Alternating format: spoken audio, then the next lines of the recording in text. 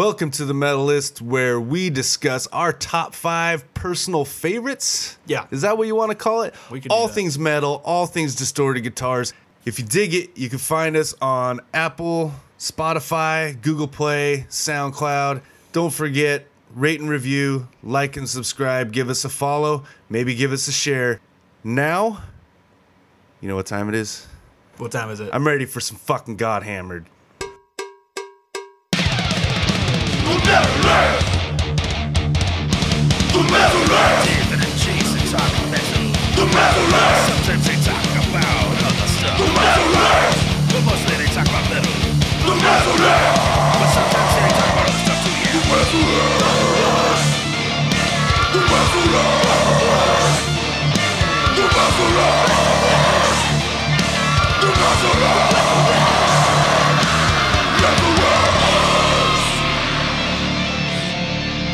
And now, your hosts, David D'Lo Lopez and Jason Smith. This is The Metalist. Hi, and thanks for joining us whenever you're listening to this, wherever you're listening to this Metalist podcast. Dave. Jason. And today. Alex. Yeah, okay. I was going to try for a little more dramatic entrance, but yeah, sure. Joining us once again. What are you in our estimation, the maven of metalcore or something like that? No, it was Jason said the Maharaja of metalcore. But I kind of like metalcore Maharaja. Yeah, I kind of like the idea of doing a different M word every time, but we could figure that out. Anyways, the M word of metal. Dude, Joining the us once mermaid of metalcore. Ah, the Mufasa of metalcore. Ooh, that means I die early. Fuck yeah. Yeah, but you get to live in the clouds and sound like what's his face? CNN. James Earl Jones. Yeah, Darth Vader. Sorry, my bad. Yeah. CNN. Yeah, back in the day he was the "This is CNN" voice. Oh wow. Really? Totally Yeah. forgot about that. Way back in the day. Like I shouldn't remember it, but I do. Like Because you remember everything.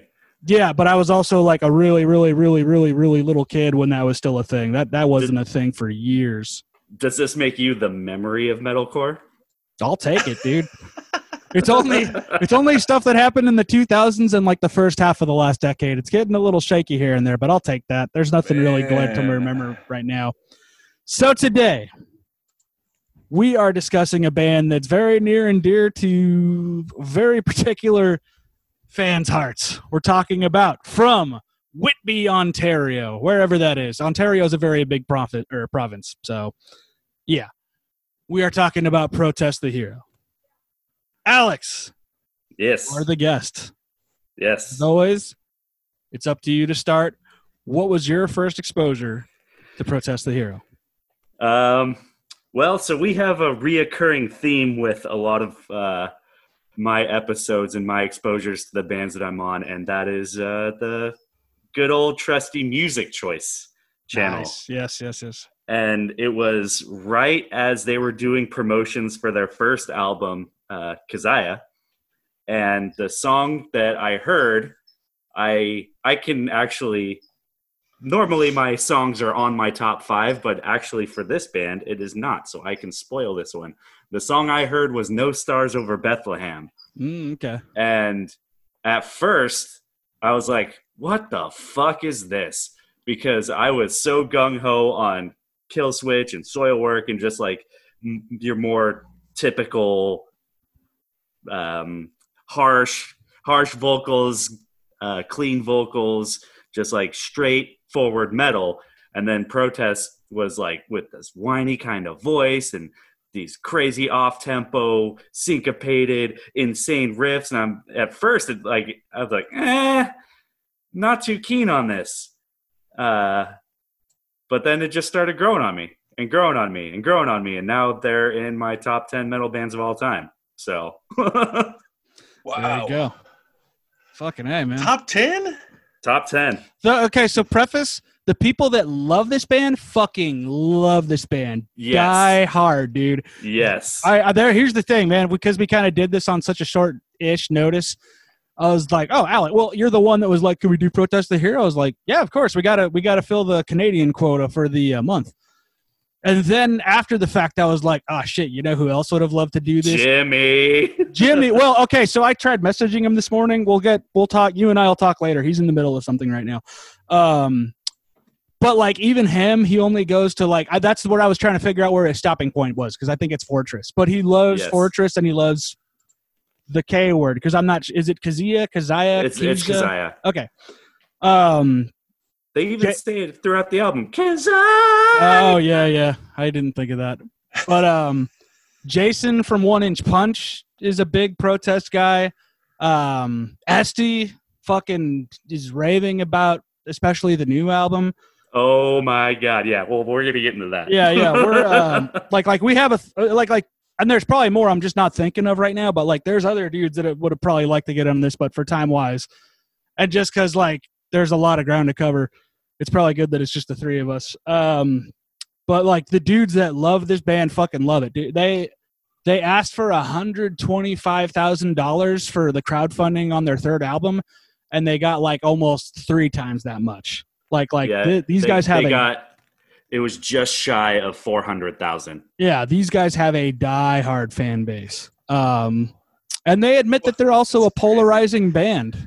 Like I think more so before than now. It's been 15 years since that first album, so it's just like, you know, if you don't like them and they're not for you or not by now. But like, you know, the initial shock of what the fuck is this kind of, and we'll get into that.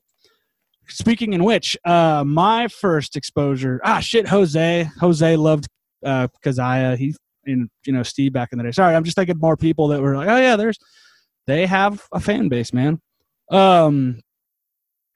My first exposure was I heard about these guys just through word of mouth, through different publications, and I think it was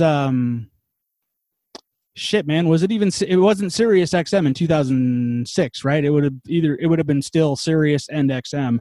So whatever, I don't even remember what the channel names were, but the metal channel on XM was talking a lot about, oh, you guys got to check out this band, Protest the Hero. So I didn't hear a note, and I don't know if I kept it that way on purpose or not. First time I'm going to Warped Tour, 2006. It's me, Steve, Jimmy, Richard. You remember Richard, Alex? Oh yeah, I do. Yeah.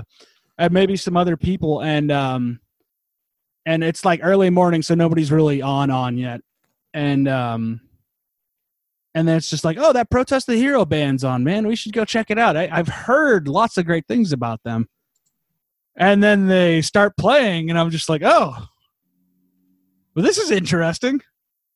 This is cool, but it's very different than what I thought. And you didn't fucking see them, Alex. They were 11, 12 even on the goofy factor. Like, he was throwing in all these weird, goofy wow things in the vocals and stuff. Like I guess it was one of those things that they said they always wanted to cross off the list, because like I think the illusion's kind of shattered now, especially that it's over. But like, you know, Warped Tour back in the day, oh, that would be cool to play Warped Tour. It's a rite of passage. And apparently once they finally did it, they were like, oh yeah, we wanted to when we were kids. This is not for us. Yeah, they did not like that shit. Yeah, no. And if I'm not mistaken, that's the only one they ever did. But just the stage banner, the shit talk from Rhodey, dude. Like, the Rhodey is, it's like we talked about with Strapping Young Lad last week. He's like sort of a character version of himself, but I kind of believe that he's at least a little like that, even behind closed doors as well. You know what I mean? Whereas Devin Townsend's actually very docile, very soft-spoken, serious guy. This guy, I feel, could be a little goofy. My favorite anecdote was Paramore was on the tour as well, and this is before they became multi-million record-selling Paramore, playing either right before or after them. Only time I ever saw them, and I'm trying to remember what exactly he said. He said, "Yeah, because of my vocals, and I'm gonna be doing a lot of goofy affectations because, yeah." So, yeah, because of my vocals, everybody keeps confusing me with the girl from Paramore. So to avoid further confusion, I shaved my armpits. And fucking Steve died. That was great. Well, I mean, we all died, but that especially got to Steve. And just like, that's the kind of shit he would say. Rhodey is a very, very, very eccentric fellow. Yep. From there, it was out by now, right?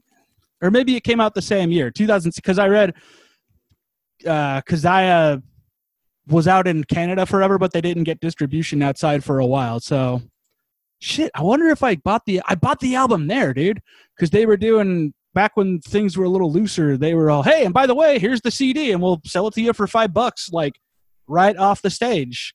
And we did that, and I think we probably listened to it on the way home. And then from there, you know, we've seen them live.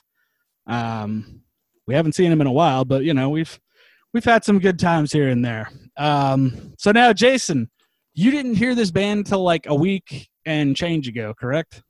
Right. Yeah. So What was your first exposure, Yeah. Jason? exactly. Actually, the first time I heard of them was back when the first album came out. It was explained to me that they were kind of like a more technical, less alternative version of System of a Down.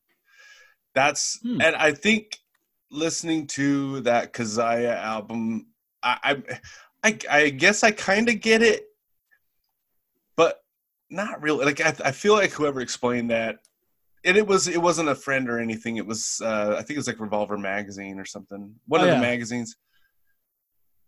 I think they were trying to make it as easy as possible to explain this band. But I don't think that's quite right. There is a specific thing that they do that reminds me of System of a Down. Mm-hmm. And then I think I may have heard maybe one song. I don't even know it was a full song. And I've never listened to them since. In fact, I have not heard this band's name be brought up until last week. There you go. Not one person I know, at least when I'm around, has ever mentioned this fucking band. Ever. And granted, back then, I knew quite a few people that would, bring them up here and there. It was like this one and Sixth. So Okay, let me piggyback on top of that. So sorry to interrupt, but what the person should have explained this band to you as is a bunch of kids that only listened to Propaganda discovered Sixth and Cynic, and that's this band. That's a pretty good statement. Yeah. They say Sixth is one of their biggest influences. I think this. I mean, I know Sixth a little bit better, and I think they sound more System of a Down than this band. I could agree to that. If it's that trickle down effect. Yeah, if you're gonna go as far as like, what sounds like System of a Down, Protest the Hero or Sixth. I mean, Sixth by far. And then that's another one I'm not super familiar with. But I mean, a lot of it was just, back then I didn't. One of the guys that you just mentioned earlier about wanting to be on here, like I didn't even know him back then. So yeah, I've never heard anybody bring this band up, and there's a lot of music out there. Yeah. And unless it's being talked about in your circles or you keep up with, I guess, whatever publications there are, a lot of stuff will fly right by you and you'll never even know it's there. Mm-hmm. Yep. I could see that. Because like as dedicated as a fan base they have, it's still pretty niche. Like thinking about 15 years ago when there was no frame of reference for what they're doing. And now, technical metal blew up so much. Technical and progressive metal, this particular way, blew up so much following Between the Buried and Me, Sixth, as we mentioned. Like there, it's a whole world unto itself. But nobody really, I don't know if it's that nobody tries, but nobody really emulates what they do quite like they do it. Probably because it's not exactly as easy as going, oh man, let's just get an 8-string guitar and we'll sound like fucking, Periphery, Tesseract, you name it. Yeah, they play an E flat. They play an Alice in Chains tuning. Yeah. It's like, what the fuck? Yeah. Well, and just thinking about, like, as we said, their point of reference as they went on. Yeah, they said flat out their biggest influence starting out was Propaganda, which, get ready for an episode on that. We're going to go fucking ham. And then NoFX, which I told Jason last week, and all Propaganda was at that time was Canadian NoFX. So I asked the question, did anybody listen to any of the demos leading up to this? I did, yes. First of all, did you find the Happy Go Lucky demo? Because I couldn't find that shit at all. No. So maybe that's a mystery for another day then. Yeah, so they had a demo as Happy Go Lucky, and then they had they changed their name, and then they had their little 2-song demo as Protest the Hero, and then they had a calculated use of sound. So did you listen to that first technically Protest demo, Search for the Truth? Yes, but not recent. I didn't listen to it going into this podcast. This All is like a while ago. Yeah. The only thing I listened to was a calculated use of sound. Okay. Past. Because I remember hearing that years ago. But it was this morning was the only time I've ever heard Search for the Truth. And yeah, dude, it's straight up Canadian. Yep. You know, and they cite a lot of Fat Records and Epitaph Records bands. Like, yeah, it's that sound. His affectations in his voice are even that kind of, know, of that 90s ilk sound, which I never realized. Well, with the calculated use of sound, when their style like really started to solidify into what later became like their Protest the Hero sound, that is when they started discovering Sixth and Cynic. And Luke Hoskin has actually said this. He's like, yeah, I discovered a band called like this 90s metal band called Cynic, and it like changed my life. And but yeah, the calculated use of sound is when they finally started to solidify in that sound of their weird, crazy, off the wall. Yeah, it seems like it kind of goes in stages because like that is the perfect in between of what, you know, Search for the Truth is kind of the in-between of, or no, I should say a calculated use of sound fits perfectly as the in-between of Search for the Truth and Keziah. And then even Keziah from then on is kind of like a bridge between everything after Fortress. It's just kind of like they keep refining over and over what it is they're doing from there. Right. But we'll get there. And even the label that signed them for their first EP up until they broke ties with it after I think the Gallup meets the after Scurrilous. They broke ties with the label after Scurrilous, and it was Underground Operations. They are known for having very political based bands. So that makes sense. Huh. It was an indie punk label from Ontario, Canada. But apparently it dissolved in like 2016 or some shit. I was going to say, did you ever see any of the other bands on that roster? Let's see. Abandon All Ships, Hostage Life, I Hate Sally. Great name. Let's see. Dead Letter Debt, Closet Monster, Bombs Over Providence, The Artist's Life, Hands and Teeth, Heart Attack Kids, Kathleen Turner Overdrive, Kingdoms, Lights, Skynet, These Silhouettes. That's all the ones listed that I can see. I'm like, the only one I think I recognize is Abandon All Ships, but I wonder if that's just like a Mandela thing where it's just like that just sounds like some band that should already exist or something like that. No, Abandon All Ships is on Rise. It's one of the Rise Records bands. So oh shit. And I mean, being on Rise now is very different than a decade Abandon ago. All Ships it's one of those like the We Came as Romans, like that whole like the second wave of metalcore. So it is like, yeah. I mean, Rise is like its own wave of metalcore. We're gonna get into an in-depth thing, but that's a weird point in time. I told you about Warped Tour 10 years ago where Rise had their own stage, and it was all bands that sounded and looked exactly like each other. The names were the only difference. Names and members were the only difference. Yep. Oh, man. Weird time. Anyways, very indicative of the era they came into. We talk about this a lot, too, when they first come out. Well, I don't know about the S. Did you watch any of the videos for anything off Calculated Use of Sound? No, I only listened to it. Okay, because I remember this very I can't click on it. That sucks. Okay. I gotta try to remember the name of the damn song.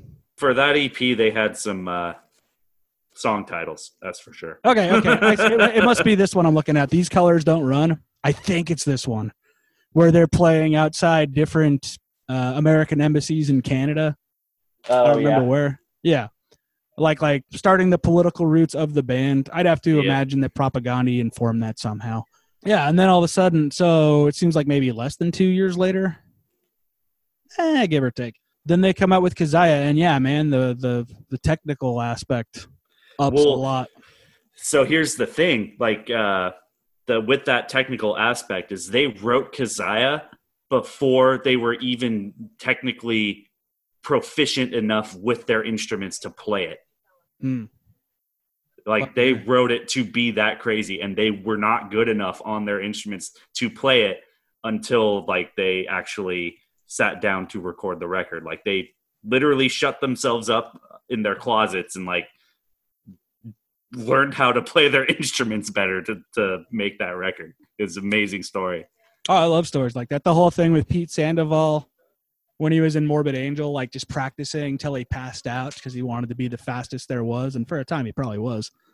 But like, yeah, all the, you know, I remember seeing when the first reviews came out for Kazaya when it was still a big thing, well, new thing, I should say, in America, maybe, was everybody plays lead everything in this band. Like, yes, everybody's insane proficient, dude. And it's stuck like that review has stuck for the band. Like everybody is the lead member. Yeah. They all get the spotlight. It's nuts. And it's gnarly to think because Arif was the main songwriter guy, or lyrically especially. Yes, for the albums he was involved with, he was the lyric writer. Mm-hmm. And just like, oh, sorry, go ahead. I was just gonna say, and that's kind of been a form of debate amongst the diehard fans, is which I don't know why, because both of them are great lyricists. Is like, well, Arif did all the concept albums and he did all like the crazy in-depth stuff, and Roddy's just like taking a more of a political approach. And but the whole, I'm kind of gonna segue into a topic that we'll get a little more depth to later, but the whole Pacific Myth EP that they did, the subscription-based one from 2015, 2016, that whole thing is about Protest the Hero and how it's essentially Roddy. It's a giant metaphor for Roddy, his lyrics saying, stop looking into the lyrics. Nice. I like it. Well, so that was the thing, too. From album to album, I was like, oh, you know, because all I really thought about was the lyrics to Kazaya, where it's a concept album about a prisoner told from the viewpoint of 3 different people, including her. Yep. That's cool stuff. And then I just never bothered to look into the rest of the lyrics till last night, and I was like, oh, okay, so it's not just, you know, political subtext in every one. From what I read, Fortress is about different forms of divine femininity or something like that. Yes, so with all of my honorable mentions and my top 5, I went ham on what the songs mean. So okay, we'll get there. You know what's funny too is I only got such limited info on what Scurrilous was about, other than it was like some painting that Arif's grandfather made in the 30s or something like that. Mm-hmm. And then that was it. And then Volition, I don't know shit about shit other than. Okay. Don't worry. All I know is covered. All I know is what Clarity's about. And you know what's a bummer is I tried to look for that music video again recently, and it's not anywhere I can find it easily. I don't know if that's a licensing thing or what, but I love that video, dude. And I know yes, missed a bunch of other videos. So yeah, if you can find that video for Clarity, go watch it. It's awesome. It, if I'm not mistaken, describes what the song's about, right? Yes, because the song is essentially about how Star Wars and Star Trek both suck now, and people just need to stop complaining. Am I mistaken in thinking that there's like a third gang of Lord of the Rings cosplay dudes that shows up? In the video, yeah, it's like Lord of the Rings and Game of Thrones, and I guess that's kind of what he's alluding to, is that Lord of the Rings will always be superior. That's at least what I took from it. Editorializing. I doubt that's like the actual meaning, but in the video, and that was my interpretation of it, was the song is obviously about Star Wars versus Star Trek, how J.J. Abrams ruined both of them, how they both suck. and how people just need to stop complaining because it's just bad, period. Wow. The views and reflections of Alex do not represent the collective feelings of Metalist. But yeah, I agree. Or at least, whatever. I don't really give a shit about either anymore. I Classic definitely agree movies with the notwithstanding. people need to quit complaining. Yeah. Well, think about like that song now, dude. This was 7 years ago. This was before Abrams was even on Star Wars. Yeah. What's the rest of the album about though? I couldn't find anything. So there's a few. So it's not a concept album. So Okay. each song is about its own specific thing. One of them is about how Canada enacted litigation for pit bull bans and like violent breed bans. Like you have to get like a weapons permit essentially in order to have one. Oh, And shit. It's about how stupid that kind of shit is. That one's called A Life Embossed. There's another one about how much they love Newfoundland. It's pretty obvious because that's what they say in the song. There's another one about Clarity is on my honorable mentions, and then another one off that is on my honorable mentions is Yellow Teeth off Volition, and that one is a little bit trickier, but it's essentially about there's this old interview in which he essentially called Arif the old bassist a sand N-word. Oh, I know that. Have you seen that video? Not for a long time, but I remember seeing it. And then I remember that too. Arif defended him, but later in another interview, one of the interviewer just brought it up out of nowhere and just like essentially took the boots to Roddy. And so that the song Yellow Teeth is about him like he can't even like get a word in, can't even defend himself. Like a man is nothing more than what others claim he is. So speak up, speak ill of me, so it will be. It's essentially about that kind of thing. Is like if you do one minor thing wrong, it's gonna like haunt you for the rest of your life, no matter what you do to disprove it. Because I've been thinking about that. I was like, how did that never come back to bite him in the ass? I didn't know it did. So that's interesting. So, okay, this is a learning experience. Fucking, different time, but not excusable either. But fucking moving forward, right? That's all we can do. Speaking in which, Underbite, I can take away certain things from that song. Well, yeah. So that song has a double meaning because one, they are obviously being a satire about how a lot of the metalcore bands around that same time acted, and it's also about how musicians they're really just normal people too. Yeah, no, for sure. And the music video is amazing. Yes, yeah. Is it puppets? Yeah, it is. They saw Himsa's Big Timber video and said, we want to do another version of that. Yeah, for sure. I haven't seen it in so long, but I remember them having little acted out scenes and whatnot. I appreciate shit like that. Going back one more real quick, I didn't really check into the lyrics of Scurrilous a lot, but I guess somebody thinks the song Scurrilous itself is about propaganda. Maybe, I don't know. I didn't look into it. I didn't check. I only have one song from Scurrilous on both my honorable mentions and top 5. And okay. When we get into that, I'll give you the rundown of what that song's about. Right on. And then you talked a little bit about Pacific Myth and it just kind of being like, don't look for something that isn't there. Right. So that was, I don't know if we recorded this part or not, but I think we did. Okay. Maybe. Yeah. I don't know. We'll find out.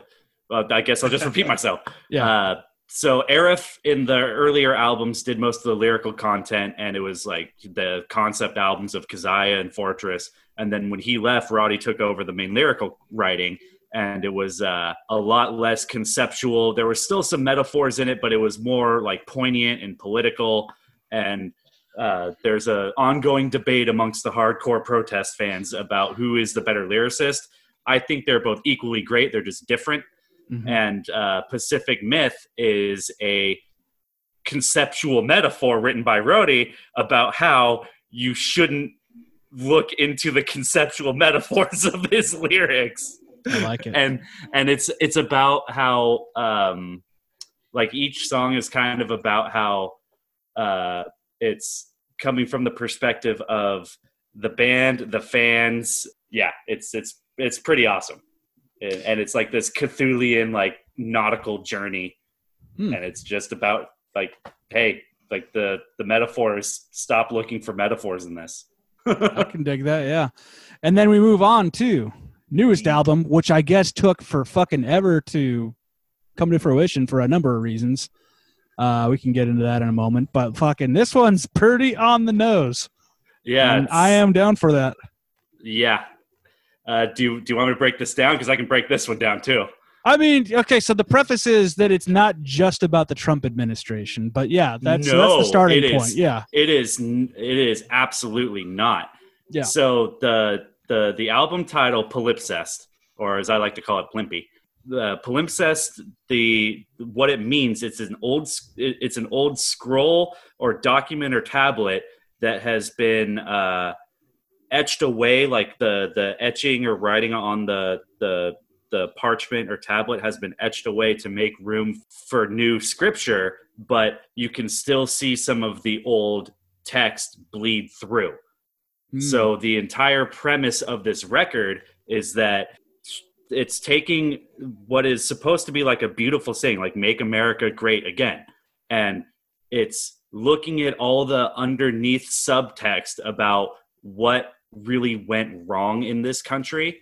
Like all of like the awful incidents, like horrifying shit that has happened in this country, and how our current perception of those events are entirely different than what really happened because history is made by the winners. And so as the record goes on, it gets a little bit more hopeful. And then the final song is actually about like, hey, like America has done some great shit. Like on the final song, oh God, what the fuck's it called? I don't remember either. The song titles are a little perplexing on this one. Yes, sorry, yeah. So on the final song, Rivet, it's about how America... Sound like a frog right there. Yeah. You're all rivet. Yeah. But it's about how like America, we essentially started railways. Like we did that the best for the time. And we also did like skyscrapers the best for the time. It's like if we can capitalize back on that stuff or like that same mentality, we can make America great again. Like these are focus on what we did right rather than get bogged down in all of our current political climate. Yeah. And it's funny that it's a bunch of Canadians saying that, you know what I mean? Right. Like, and then each song has like its own individual meaning. Like there's a song about Amelia Earhart. There's a song about the Hindenburg and how it actually, the Hindenburg was horrible travesty, but it actually has ties to Nazi Germany. There's a song about John Dillinger and about how glorified he is when it's really about how fucked up our judicial system is. And then there's another song, which is in my top 5 that I won't go into detail yet. Fair enough. It's just so interesting that like, cause I always like perceived them as a political band, but like it kind of, if it didn't become more subtle, it just wasn't as at the forefront rather on the last, like 3 albums. Right.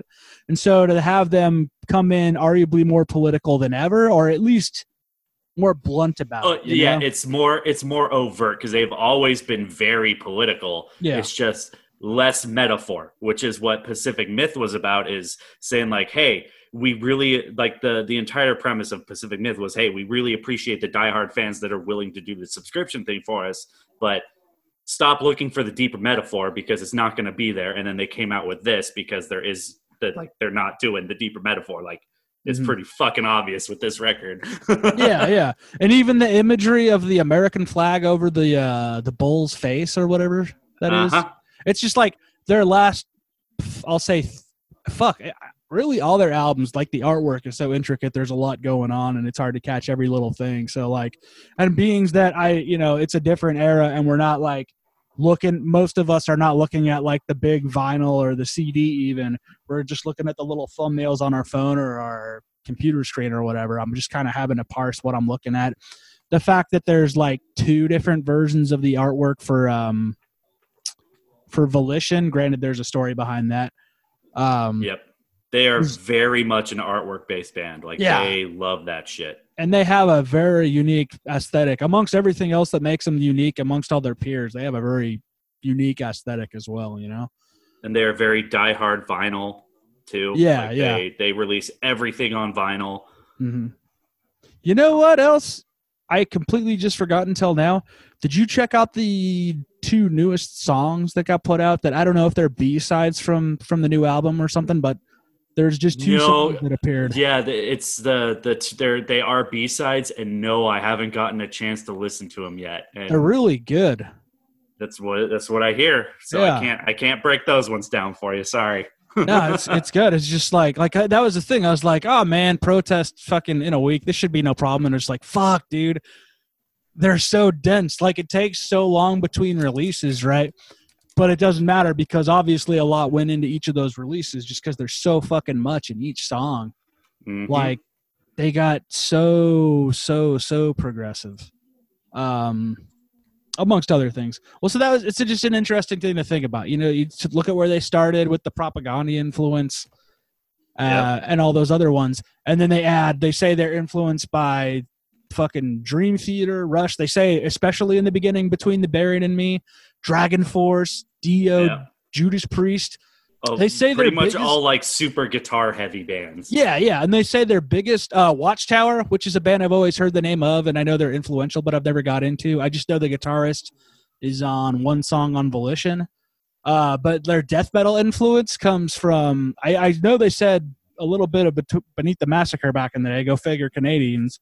Yep. But they also dropped Decrepit Birth, Jason, as one of their biggest ones.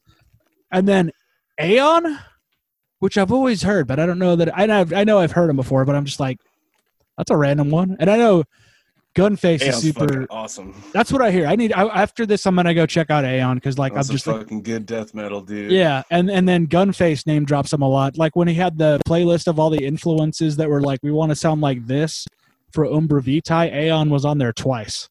So I gotta give it another check out and see what it is that I'm missing. But yeah, even after all of that with the technicality and the metal influences, it's pretty clear to see their biggest influence conceptually is still Propaganda, or at least what Propaganda became. You know what I mean? Because they also started out as a generic, Canadian NoFX. They were on Fat Mike's record label for 4 albums.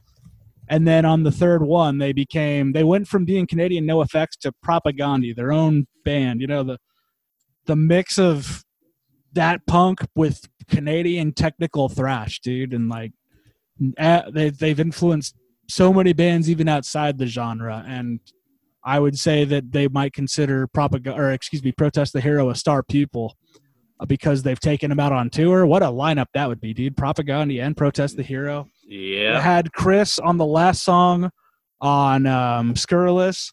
You had Rod on Underbite on Volition. And then I didn't know this till yesterday, but he plays bass on the 2nd song on the new album too. Yes, he does. That's the Amelia Earhart song. Ah, there you go. Okay. Oh, that makes a lot of sense in retrospect. Yeah, man, fucking the ties are strong, and fucking again, we're gonna get into Propaganda another day because that's a whole other can of worms. But it's just awesome to see, like, even as they progress, that core element is intact, and I think that's fucking awesome. And I think that it's cool that Propaganda took them under their wing like that. And then it's just interesting to think about their touring career, where they start off as a bunch of kids playing in a basement in Ontario, and then they they just play around Canada, and then as soon as Kazaya finally hits the States, it's right off to Warped Tour. And they say they just toured for like 2 years straight after being still a relatively fresh band, and they had to drop off a high profile tour with Silverstein because they just got burnt out so quick. Yeah. And it was not too long after that where I took you to see them for the first time, right? Yeah, and so that's actually on my my notes. So that was with Scale the Summit and Misery Signals in 2009. Yep. Yes, it was. That was a fucking amazing show. What a lineup. I mean, I like number 12 looks like you, and great they're back together, but they were definitely the bottom of the bands I was most interested in that night. That's who the last band was, because I was like, I feel like I'm forgetting a band. Yeah, and they were down 2 members because they used to have 2 guitar players and 2 singers, and it was just the one of each when we saw them, so it was kind of weird for them, I guess. But that was a cool ass eclectic lineup. That was the thing, man. Like, because like they tried. I think management tried to fit them into the mold of what was going on, and they have songs about that, and they've been very clear cut. Was they had those squeaky high vocal elements, so they tried to fit them into the more emo, whatever you want to call it, screamo scene stuff, and they were so against it, and they hated it. Don't worry, I'm gonna cover that in one of my songs. Yeah, and but at the same time, they toured with Dragon Force in 2006 when Dragon Force was at their peak. And their audience didn't get them either. They were still kind of like in between worlds, and they didn't know what to do. Right. You know, the scene was a lot more ambiguous around that time. Everybody dressed the same, but they sounded different. You know what I mean? Like the MySpace days were nuts. Yep. So there was a bit of an identity forging process to go through. And I won't say that's my favorite era, but like Keziah is my favorite album still. Like those are the songs I listen to the most. When I heard they were remastering it, I was like, why? It sounds fine. And now when I listen to it, I'm like, oh, dude, it's like night and day. Yeah, I can't listen to the old one anymore. I didn't think that would be the case, man. Just it's like the new Reinventing the Steel coming out. Anyways, so yeah, bit of an identity crisis. And then I remember very distinctly when Fortress hits, especially Blood Meat, they definitely, it was like you could see the seams on where all the influences were coming together on Keziah. And then when you get to Fortress, this is the band they've been ever since, and they've gradually escaped the scenier aspects of that scene. And I wanna pause and talk a little bit about the gear, because with Fortress came obviously the production upgrade, and then the gear that they've been using. So they started using like Splon and VHT and Bogner amps, a little bit of PV 3120s, some Engel cabs, and that's kind of what started Luke on his whole Ibanez kick. Now he has his own awesome custom guitar. Tim was doing PV guitars for a while. Now he's with ESP, and it's just like their tones have always been so clean and like articulated, because they are doing some gnarly fucking shreddy shit, and you can still hear with clarity everything they're doing. So that's what I hate about it. Little too clean for you? I'll just say my thing right now. Like, I fucking hate this band. Like, I can't stand it. Most of it's the vocals. I can't stand the way the dude sounds. Like, he's an excellent singer. He's a great singer. But like James Labrie from Dream Theater. Yeah. I don't like the way he fucking sounds. It's very hard for me to sit and listen to it. And I mean, lyrics won't get me because they never do. Yeah. That's not enough. Like, your shit has to sound cool. Here's the other problem. As a musician, and I've gotten into it so on Debate and Destroy, they did, I believe it was Power Slave versus Master Puppets. Ooh. Somehow, the Duelists beat out Sanitarium. And it was because of this one little like noodly part in the Duelist, right? And don't get me wrong, it's a great fucking part. Mm-hmm. But I fuck with those guys. I fucking send messages in. Like they get a lot of fucking interaction stuff because their shit is like debates, right? I mean, they're basically saying this is better than this, which makes for a lot of fucking fun. But there was like one of their fans, so they posted my thing in the story, and this fan hits me up. So what I had said was like, dude, like I get that what they're playing in that little noodly part is fucking technically sound and technically proficient. It's just whack. And this dude, like I think he was from somewhere like in Scandinavia, I believe. He was just like, I don't get what you're talking about. Like I'm like, dude, like just because what you're playing is difficult to play and you've mastered it and you're just this great fucking guitar player doesn't mean what you're playing is something that literally anybody wants to hear. If that was the case, jazz would be massively more popular than anything else. For sure. And I'm like, there's all kinds of stuff from all kinds of bands that I love where it's like they're playing this technical thing and it's fucking great, man. But I can't fucking stand it. Mm-hmm. Because it doesn't fucking sound cool. And one of the problems of this band is like one, it's dude, chill out on the fucking scales for a second. Like all of it's just like these scalar fucking runs, dude. And don't get me wrong, they're fucking awesome at it, dude. Right? And then the other, and I like the arpeggiated riffs and shit. That's fucking great, man. But it's like, it's a lot. Yes. Like, it's the majority of what they do. Mm-hmm. The other thing is their fucking guitars are so clean, and so they ran into the same problem I ran into, where I was like, well, I was recording, I think it was like the Dementia album. I was worried about having too much gain, and I went overboard the other way and didn't have enough. Mm-hmm. And then my guitar just sounds like shit the whole time. These guitars don't sound like shit. They're just not heavy at all. Like we talked about in the Shadows Fall episode, where you drop the gain down so you can hear the note. But Shadows Fall still stays heavy. 2 reasons. 1, they have a little more gain than this stuff. But 2, they don't just do these fucking arpeggiated riffs and mostly scalar runs. They chunk it out every once in a while, or put a chunk guitar behind it. And there's not much behind these guitars.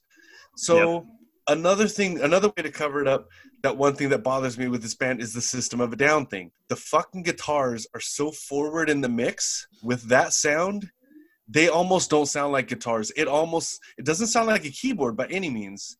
It just doesn't really sound like a guitar. So where something like Rings of Saturn, because of how much stuff they're playing, kind of sounds like a pinball machine. Yeah. I feel that. Yeah. This stuff sounds even more like a pinball machine because they aren't playing as much as Rings of Saturn, and Rings of Saturn still has a little more gain on the guitars. But it's the same. But even with Rings of Saturn, it's the same kind of thing. When you get in the higher notes, I don't know how to explain it. There's just something about when you turn the gain up or the distortion up, it gives it more of like a buzzy, like a zzz kind of sound. Where if you turn that down, it gives it more of like a beeping sound. Like especially if you're a super clean player, there's no reverb, and you're like really staccato picking, to the point where it sounds like a beep kind of. And that's what this band fucking sounds. A lot of that sounds like that with this band. Like I said, they are amazing fucking guitar players and drummer, and their bass player's awesome too. All of them are fucking outstanding players. It's just, some of it is the Black Dahlia murder curse. Can I call it a curse? We are now. What a wonderful night to have one. Yeah. What a wonderful morning to have a morning. curse. It's still morning. Yeah. No, it's the same. It's the same thing. It's like Revocation's another one where it's like they're really good at what they're doing. It's just there's not a lot of standout, and I don't want to call that songwriting because I don't believe that's the case. I really don't believe that a song has to be all that memorable to be a great song or to be written great. There's just, it's a whole other thing, right? Because, I mean, some people, it does fucking stick with them. It's just for me, man, there's some of the stuff that's just like, yeah, man, these guys are fucking awesome, but I'm never going to remember this fucking song. I'm going to come back to that in a sec. I have a lot to piggyback off of that, too. It's just like, I mean, yeah, this like a lot of technical death metal or just death metal in general, aside from the early death metal, that's a little bit different. That's pretty easy to catch. There's a lot of groove parts and shit like that. There's a lot of memorable shit. There's catchiness to it, but a lot of like the tech death stuff, in particular the early tech death, but even bands like I don't know, Beyond Creation or fucking Obscura and stuff like that, they can run into this same issue where it's like, yeah, I mean, you have to listen to that stuff like 1,000 fucking times before it like really fucking sticks in your head. Now, I will say this, as I listened to this stuff more, I didn't mind it as much, but at the same time, I was getting sick of hearing it. I could see that being a lot for a shorter amount of time, for sure. Yeah. It was just like, dude, like this shit's just getting on my fucking nerves. Well, man. that's like I said, that's how I originally felt about the No Stars Over Bethlehem thing too. It's like when I first heard, I'm like, they're doing some shit, but Roddy's got some weird pipes, man.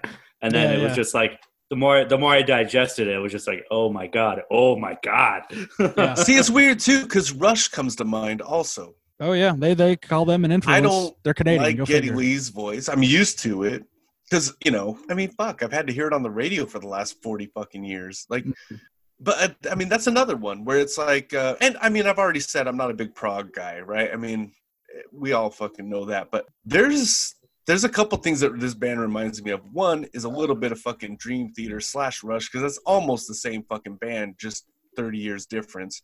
And some of it's Queen. I would be not surprised to find it that there was some Queen influence. Yeah. There's some certain elements in some of these songs where it goes to not so much musically, it doesn't really go to like a rock or theater vibe, but the way he sings it absolutely does. To the point where it almost seems like he's playing a role and he's changing his, like, this group of lyrics is from a certain character, and this one is from a different character, and he changes voices for those characters. Like there's stuff like that. I'm gonna mute myself really quick. Yeah. Did you see, by the way, we got the 10-minute warning? Oh yeah, I just saw that come up. All right, cool. Yeah, cool. there's stuff I see in there where I'm just like, I honestly don't remember what song or which songs, I guess, because I was kind of just playing everything out of the. So you go to like the popular section in Spotify, Mm-hmm. and you can just hit on the phone. You can just hit shuffle from there, and it'll literally just start playing their entire fucking catalog. Oh, interesting. Now, I did that with this band. I wouldn't do that with some other bands because it will start playing all those fucking demos on the re-releases and live versions and stuff like that. But this band, they didn't have a lot of that. They have I definitely know they have a couple albums that have the instrumental tracks, which was a fucking joy to listen to. So I'm going to interrupt you really quick, and I'm going to say that this band does the acoustic piano, like instrumental breaks, better than any other metal band, period. Like their little acoustic, like piano little segues are the fucking best. And it's their rhythm guitarist, Tim Miller, writes all those. He's the piano player too. Yeah, I mean, there's a lot of their stuff where, I mean, I definitely like, which one is it? Pacific Myth, the instrumental tracks, like awesome, dude. Just fucking awesome. But my favorite is the instrumental tracks from Fortress. Yep. Oh yeah, I forgot they had an instrumental for that. So somehow Fortress is the sweet spot for me. And I kind of noticed there was more stuff that I enjoyed from that album. Even though one thing I thought about Kazaya was there's a lot of stuff on there that reminds me of Black Dahlia Murder. I could see that for sure. Just not as heavy vocals, but there's I can't remember the song. It might be the song that's in my list, but there's a song there where he's like screaming like in a higher scream, and it almost sounds like Sternad. Like I was like, wow. Like I mean, at least a particular scream that Sternad does. Mm-hmm. You know, maybe this is the only one that this guy does. I don't know, but yeah, I mean, definitely the sweet spot for me is Fortress. That's where the majority of my stuff, the stuff that really stood out, and I'm like you. I was doing screenshots because I was fucking driving, so I can't like, you know, jot down which song it is from what album. So I just hurried up and fucking screenshotted my phone. Mm-hmm. And I noticed that there was a lot from this Fortress album, which, by the way, I fucking love that album cover too. Yeah. Yep. That album cover is fucking awesome, dude. That one, I really like the one for Pacific Myth too. I'm trying to remember the one for Pacific Myth. It's got the flying fucking manta rays or whatever the fuck those things are. Yeah. Yeah, they all look individual, or I should say unique to one another, you know? Yeah, they're all kind of different. Yeah, one thing about Rhodey is he has an awesome growl and he has an awesome scream, but he doesn't do them live. He has the guitar players do them. But it's awesome that he can do all that stuff. He's obviously got a sick range. And that's the thing he talks about is like, he always tries to get as high as he possibly can and then get even higher than that. He's always talking about he's at the top of his range. I feel like – and that's – go ahead. Sorry. I was just going to say, like, well, that would be a thing. Like, what if he explored the lows and the mids a little more because he's always just doing that one thing? And eventually, I'm the similar way. That's probably why I like Kazaya the most is probably just because the songs are a little catchier. It's not – you don't have to dig through a bunch of stuff to get to it. Because you can hear like everything they're doing is awesome. It's just that there's so much that somehow even clean singing like starts to get monotonous after a while because he's doing that same thing over and over, you know. And I was always curious as to where he got his voice from because it is a little distinct. And I recommend everybody listen to his episode on Shane from Silverstein's Lead Singer Syndrome podcast. It's just funny to hear Shane like has a pretty non-regional accent until he starts talking to another Canadian, and then it's just off to the oh boy races, dude, with the accents. I love it. But he talks. Fuck, bud. Oh my god, it's great. I love it. But he talks about it all came, Chris Propaganda. And then he wanted to go even higher than that, and he got super into Skid Row, Sebastian Bach. So, like, he says his voice is a mixture of that era of – his singing voice, anyways, is a mixture of that era of punk and glam metal. So that, two very flamboyant vocal styles, especially the latter, you know what I mean? So it makes sense where all that comes from. He also says he's super huge into musical theater. Andrew Lloyd Webber, Andrew Lloyd Webber specifically, just like our friend Jimmy. So it makes it makes all the sense why Jimmy loves Protest too. So you hear all these eccentricities in the vocals, and it makes sense why it comes out the way it does. That's why I say like there's elements of Queen here because you can hear the show tune type aspect quite a bit. Mm-hmm. Yeah, and then there are some parts when they do like the half tempo, like super epic, like letting chords ring out with the cool little lead line following it. That's like seems very like We Are the Champions Queen to me. Right. That kind of shit. Yeah.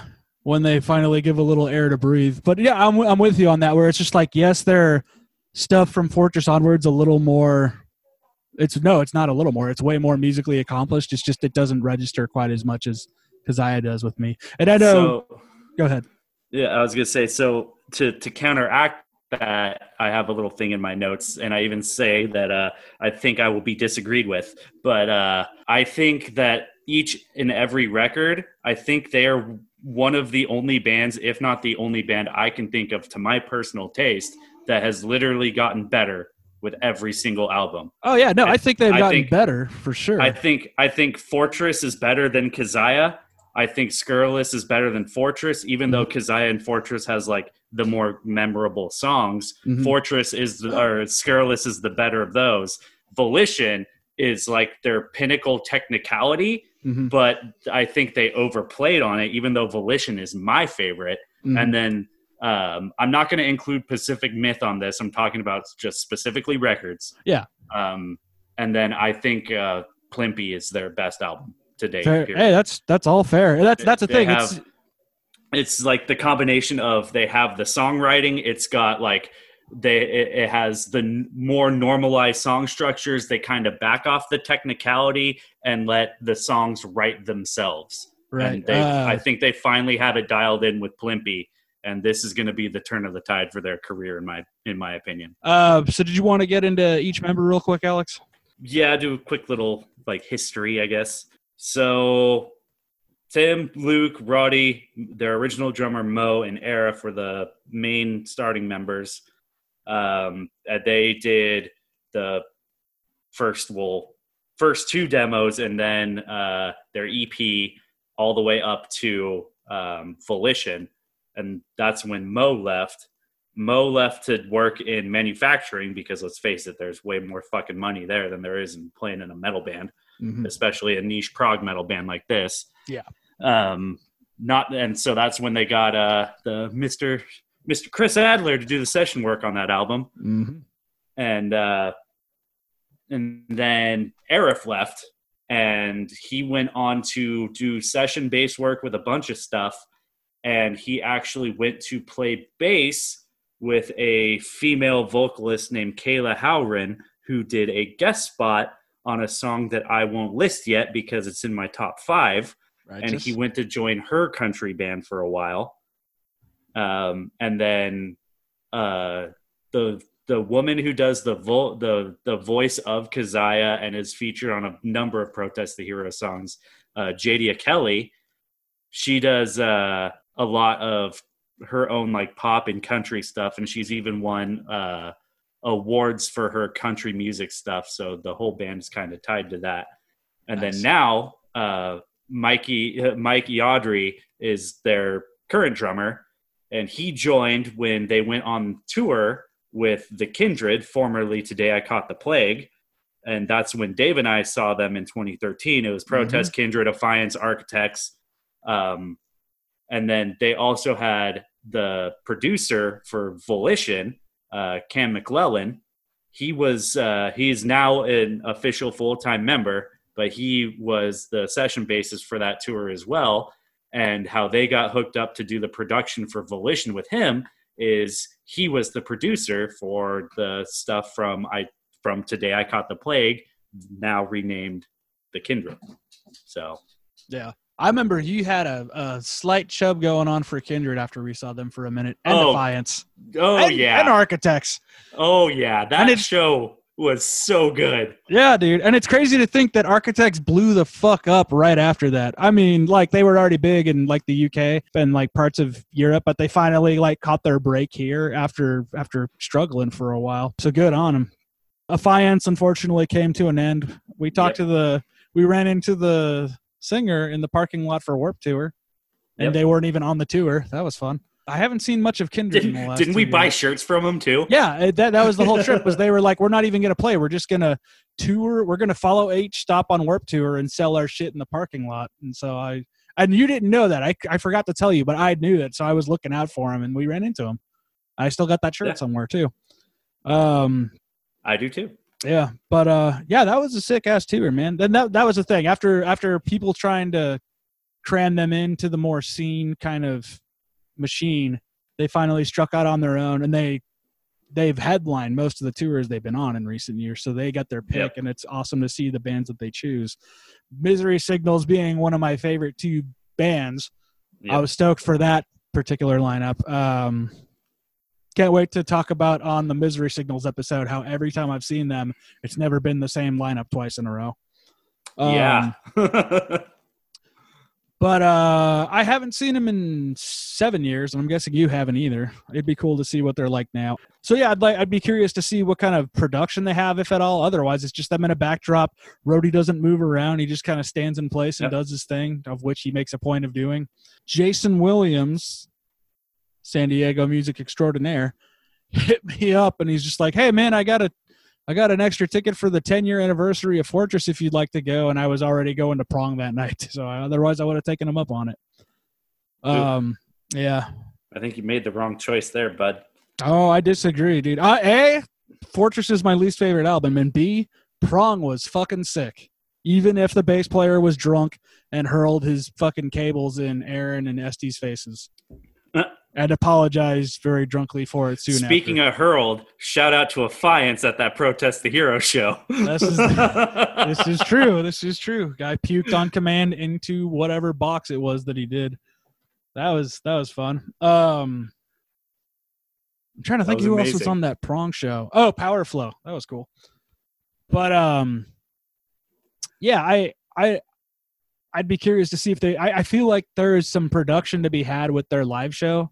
I just don't know that like the draw makes sense money wise for something like that. But there's so much theatricality in their music and even their videos. And that's why I actually like how they do their live shows. It's very just let the music speak for itself. Like it's no Devin Townsend production. Oh Like, yeah, no. the music is already theatrical enough. Yeah. Like keep it like that. Like just Yeah. have your basic band drop, like have the guys playing. And that's why I like the dichotomy in their live shows like that. It's just them, they're showing up, doing their thing. Like this is their crazy wacko music. You don't need like crazy wacko shit going on around that. So, I completely agree. I'm just surprised they haven't done that. But again, niche band, not a lot of money, so maybe it's for the better. Every one of Jason's critiques, I would say, is not invalid. You know what I mean? There's Right. definitely things to pick apart. What it comes down to, every band's an acquired taste, if you really break it down. It's just some are more than others, and Protest is definitely a very, very acquired taste. The people that love them for what they do love them, though. That's the thing. there's a certain level for some bands that I like, of just liking them, and I like them a lot. It's just the people that love them way more than I do, you know? And good on them for finding their audience. How awesome is it that they were able to fund their fucking fourth, right, album almost 3 times over because they have such a loyal and dedicated fan base that love what they do. So much so, do you remember what one of the incentives was for like $1,000? No. Oh, the tattoo, right? Oh, there's that too, but I think it was for $1,000. I wonder if there's some way you can go back and find all the tiers. One of them was X amount of dollars and we'll have a pizza party. Like, oh yeah, I remember just that. Stuff like that, like fun little things. And they were able to tour off that for a long time. Other bands, they kind of paved the way for that being such a huge crowdfunding deal that Misery Signals did it was it following year? Something like that. And then like all these other bands finally that were a little more trepidatious about crowdfunding at the time finally started doing it. They kind of paved that way for that door to be blown down. And then after that, they try something different and say, all right, we're going to have like this sort of subscription service where we do a new song every month. Mm-hmm. And I was under the assumption that they were all ready to go and they were just going to release them. But apparently they had 2 ready to go. And then they were like, shit, it's another month. And they on the fly had to do another song each month, and that kind of tripped them out. But acquired taste, people that love them. I don't know, they're fun to me. I don't listen to them a lot, and when I do, it's just the one album, but there's no denying there's a lot of awesome stuff going on throughout the rest. And I listen to them all the fucking time. Yeah. I could listen to them more. Yeah. I got to check out the instrumentals. Like you said, the musicianship is stellar. So, I guess I don't listen to Dream Theater very often, and I mean I still listen to it. You know, same. And this is kind of similar in that vein. Fucking A. Protest, man. I listen to this so I don't have to listen to Dream Theater. There you go. Did I tell you Jay has Jay from Tesseract has a band on Dream Theater on his channel? He has like this gigantic blacklist of bands he refuses to play, and Dream Theater's at the top. Somebody tipped like $100 the other day, and he said, I'll tip you $100 if you play Dream Theater. So he had to try to suss his way through a Dream Theater song the other day. And you could see it in his face. He was just like, So then that broke down the floodgates, and all these people are making huge donations, and it's just like, play this 20-minute Dream Theater song. So things people will do for money. Yep. It was fun to watch. It wasn't like a crazy one either. It was just like a long one. Yeah. But it was fun. Anything else you would like to add before we get to honorable mentions? It's not a bad hourly wage. Yeah, no kidding. Right? Yeah, 20-minute song and you're getting over $100. Yeah. Not too bad. Yep. Yeah, we covered all of my external notes that aren't part of the songs and honorable mentions in top 5. So right on. Let's get into it. Honorable mentions, Alex. Maybe even just go through the ones you already mentioned, just because. Yeah, so I said Blindfolds Aside. That is, in my opinion, the second best song off of Kazaya. It's the last of the prison guard perspective song, and it's about how he feels the justice system is flawed, and he feels guilty for like this, like having to essentially execute this woman just for being a woman. The woman being Kazaya, the story is there's a prison priest, a prison guard, and Kazaya herself. And it's 3 songs from each their perspective and about how Kazaya's essentially going to be executed just for being a fucking woman. There's the concept of it. Yeah, shout out in general, because amongst other things that they cover, shout out to the fucking huge anti-misogyny streak throughout their entire career. Yeah. That's fucking cool. They've been pretty on top of that. Yeah. So Blindfolds Aside, mentioned that. Blood Meat is another honorable mention. That might be in a top 5 for you guys, but it didn't make the shot. Yellow Teeth, the song about the interview God Bad. Clarity, the Star Wars, Star Trek song. And those are the ones I mentioned. And Pacific Myth as a whole. Like I have that as an honorable mention too. Yeah. Jason, how about you? One of my honorable mentions was Sequoia Throne. They got the little fucking like at the start, and it kind of runs all the way through. Thing that's one time, and I mean it's not every single time it doesn't sound like guitars. It's just most of the time. And that little noodly part over that is pretty cool. The picking on the rhythm in the verses is just like it's fucking flawless. Like, it's really good. But they also, it slows down in the middle part. Now, that's one thing. I do like when this band slows down. To me, that's when his voice really kind of works for me a little bit better. I can forgive it a little bit more because it works really well for that with this band. Yep. They just don't do that a shitload, which actually I'm kind of glad because, I mean, I think Dream Theater does it too much. Yeah, I could see You know, that. it's like there's a lot of Dream Theater songs that are like really just moving, and all of a sudden they have to have their little obligatory, let's mellow it out real quick. Yeah. James Labrie goes behind stage, behind his vanity. Sometimes that's like, well, let's let James do his thing. Yeah. Yeah, go have him run to the break room to do some Yep. coke for a little bit. Yep.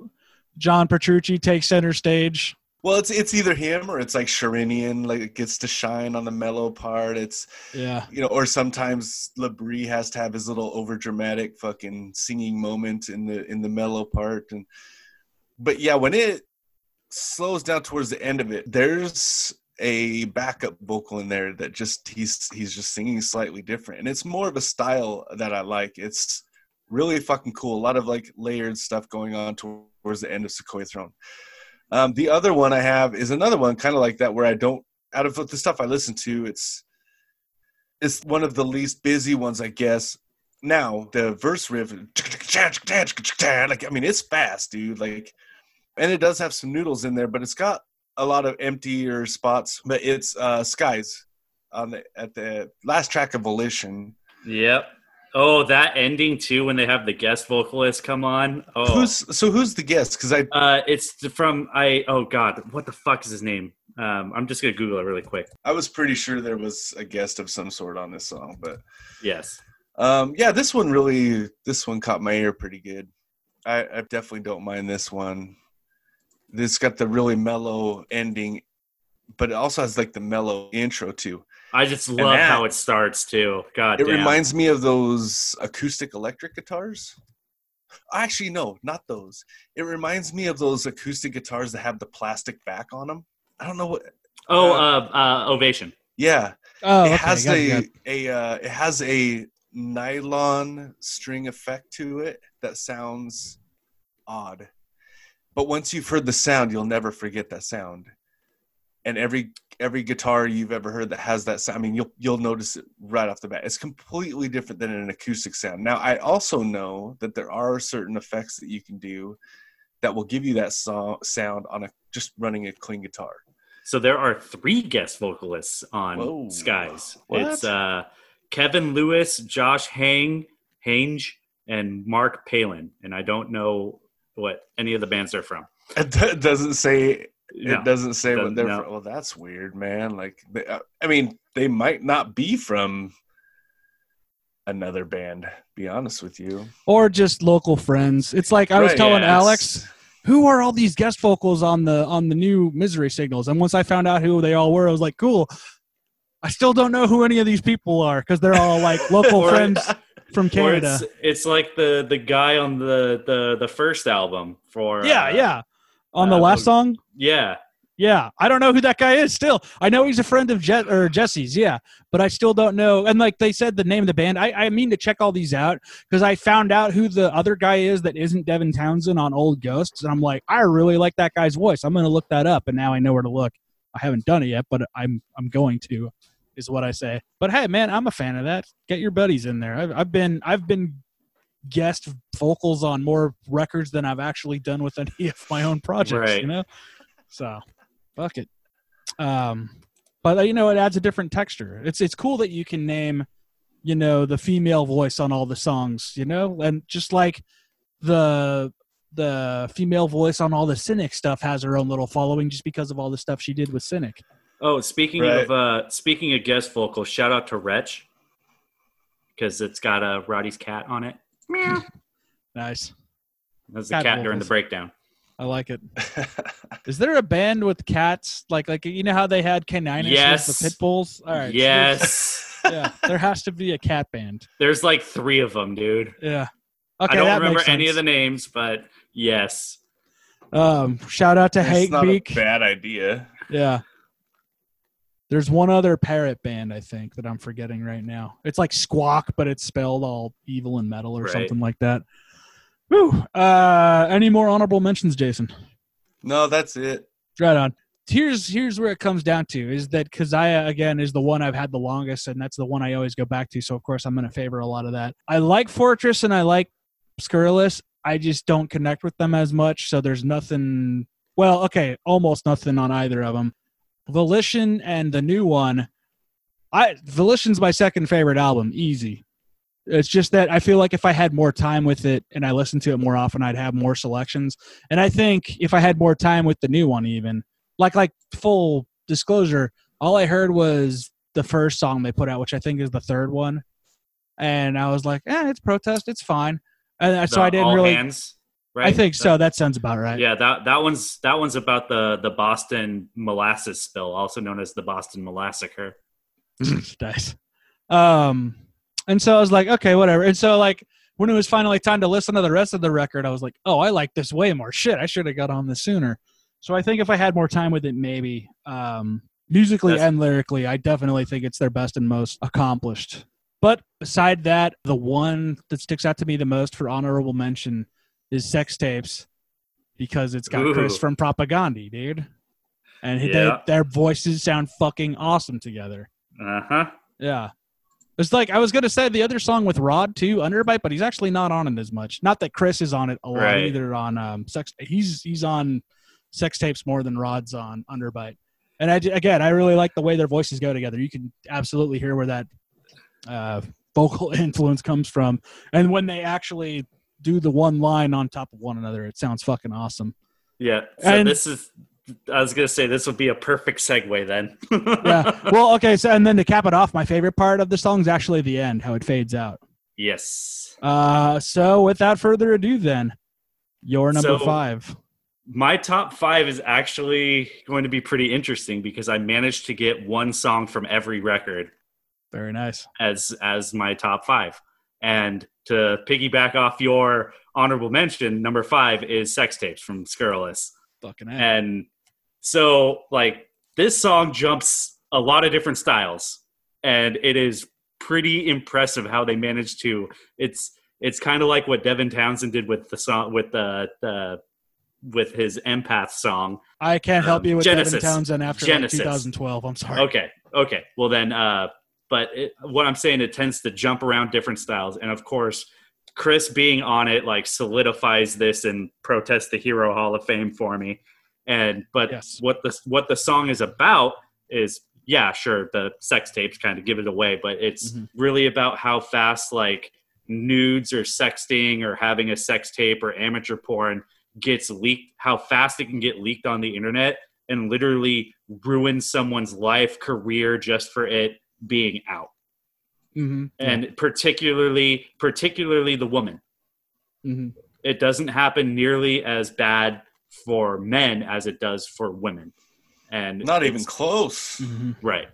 And that's what the song is about, is how like one single nude picture of a chick can cost her career as a lawyer or some shit, and it's fucked. Yeah. And the song just fucking rips. The song slays. It's a great way to close the album, man. Yes. Hey, real quick, was there a video for anything off of Scurrilous? I guess. Yeah, C'est La Vie. Okay, I don't remember it, but and also there's a video for Blood Meat, right? Yes, but okay. Sequoia Throne has the video. That's the one I'm thinking of, where he goes around killing everybody. Yes. Yeah. Okay. All right. Just for memory's sake, I'm going, because I know there's a lot of videos I haven't seen. But yeah, man, Sex Tapes is fucking sick. Yep. Speaking of fucking sick, Jason, your number 5. My number 5 is Limb from Limb from Fortress. I think probably it's another one that reminds me of that kind of melodic death metal, Black Dahlia Murder, Revocation style, especially right at the start. Then he starts singing, and it kind of kills it a little bit, but it kills the heaviness vibe to it. But no, I mean, I really liked. I guess there is some like vocal stuff in there that I do like. Probably the bridge, I guess. I'm listening to it right now, and it's kind of still going with the chorus. Mhm. So I guess it's not, or sorry, it's kind of still going with the verse. But I like the screaming on this song, and I don't know who does it. It's mostly, if not all. Is him. it all him? Yeah. I mean, that was one of the reasons why I liked it. Was like, I mean, you get about almost 2 minutes in, and I mean, he's screaming, and it's pretty good. I mean, he's got the low scream, he's got a good high scream, and it gets into this dun dun dun dun dun dun dun dun dun dun dun. Like, it's one of the more chunky parts, I guess. And not saying that they don't have any. It's just when they do have them, they kind of stand out to me. Mm-hmm. But you know what I thought was pretty weird? Like, do they have a lot of guitar solos? No, it's more of just lead guitar lines. They do have some. I just started thinking about it. I was like, wait a minute, man. They don't have a whole lot of like actual guitar solos. Yeah, true. I mean, an astute observation. They're doing guitar fretboard acrobatics for the majority of the song anyway. So, I mean, I guess it would kind of get lost in the shuffle. But there is a little solo thing in the song, but it sounds like a keyboard. Like when it hits that like it goes, it does this little like almost like a dubstep, and then it goes this little, and it's super high pitched. Yeah.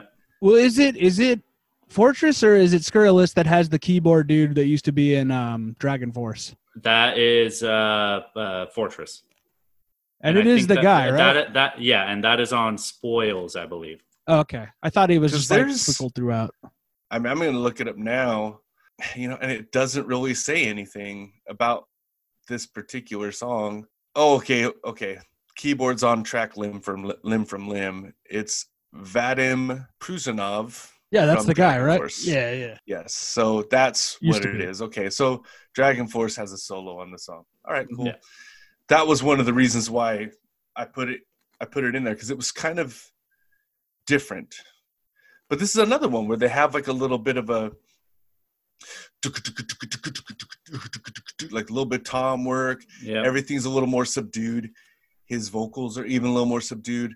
And then it breaks into the like there's, I mean, it's one of the parts where they get fairly chunked out. Yeah. And I love how the song starts too, because you're coming off like that 2-minute like awesome instrumental break from Palms Red, like the weird like kind of polka instrumento thing, and then it just slams you with this super fast groovy, and he just comes in with Split the Sky. It's so fucking awesome. Yeah, this is fantastic. That's an awesome fucking pick. Yeah, that was actually, I think that was probably the first one I wrote down. D-Lo. Yeah, just to piggyback off what you said real quick, I think he has an awesome scream and growl. And apparently, if he gets sick and he can't like sing, he'll do shows where he does all screaming, which I would like to see very much. Ooh. Not wishing him any ill health. I'm just saying. No, and I could definitely say, like, I mean, here's the problem. I would definitely like this more if he screamed the whole time. But at the same time, like, I listen to a lot of stuff that's like this where they scream the whole time. Yeah, exactly. It would kind of make them just like everybody else. Yeah. I'm just saying, I'd be curious to hear how that sounded. Yeah, I mean, in a live setting, like, it, where it's something that you might not ever see all that often, that would totally be cool. It makes me wonder if there's like footage on YouTube of that or something. There might be. I mean, that's like when, a singer gets fucking hurt or sick or something and another singer fills in for him. Yeah. It's like, yeah, I would like to see that, because you're probably, I mean, yeah, you're not seeing the guy that you're there to see, but you're also never going to see that again. Yeah. Howard filling in for Matt when he had to go be there for the birth of his kids and on that Trivium tour. Mm-hmm. That would have been fucking amazing. I still got to watch that. I know it's been out there forever and ever and ever. It's good. Haven't seen it. It's good. I could imagine. It's different, but it's good. Is there any footage of Trevor Phipps fucking filling in for Killswitch Engage? I don't know. He only did that for like 2 shows or something. Yeah, and it was the mid-2000s where camera phones weren't quite what they were yet. So I could actually speak to this because I was at one of those shows. Seriously?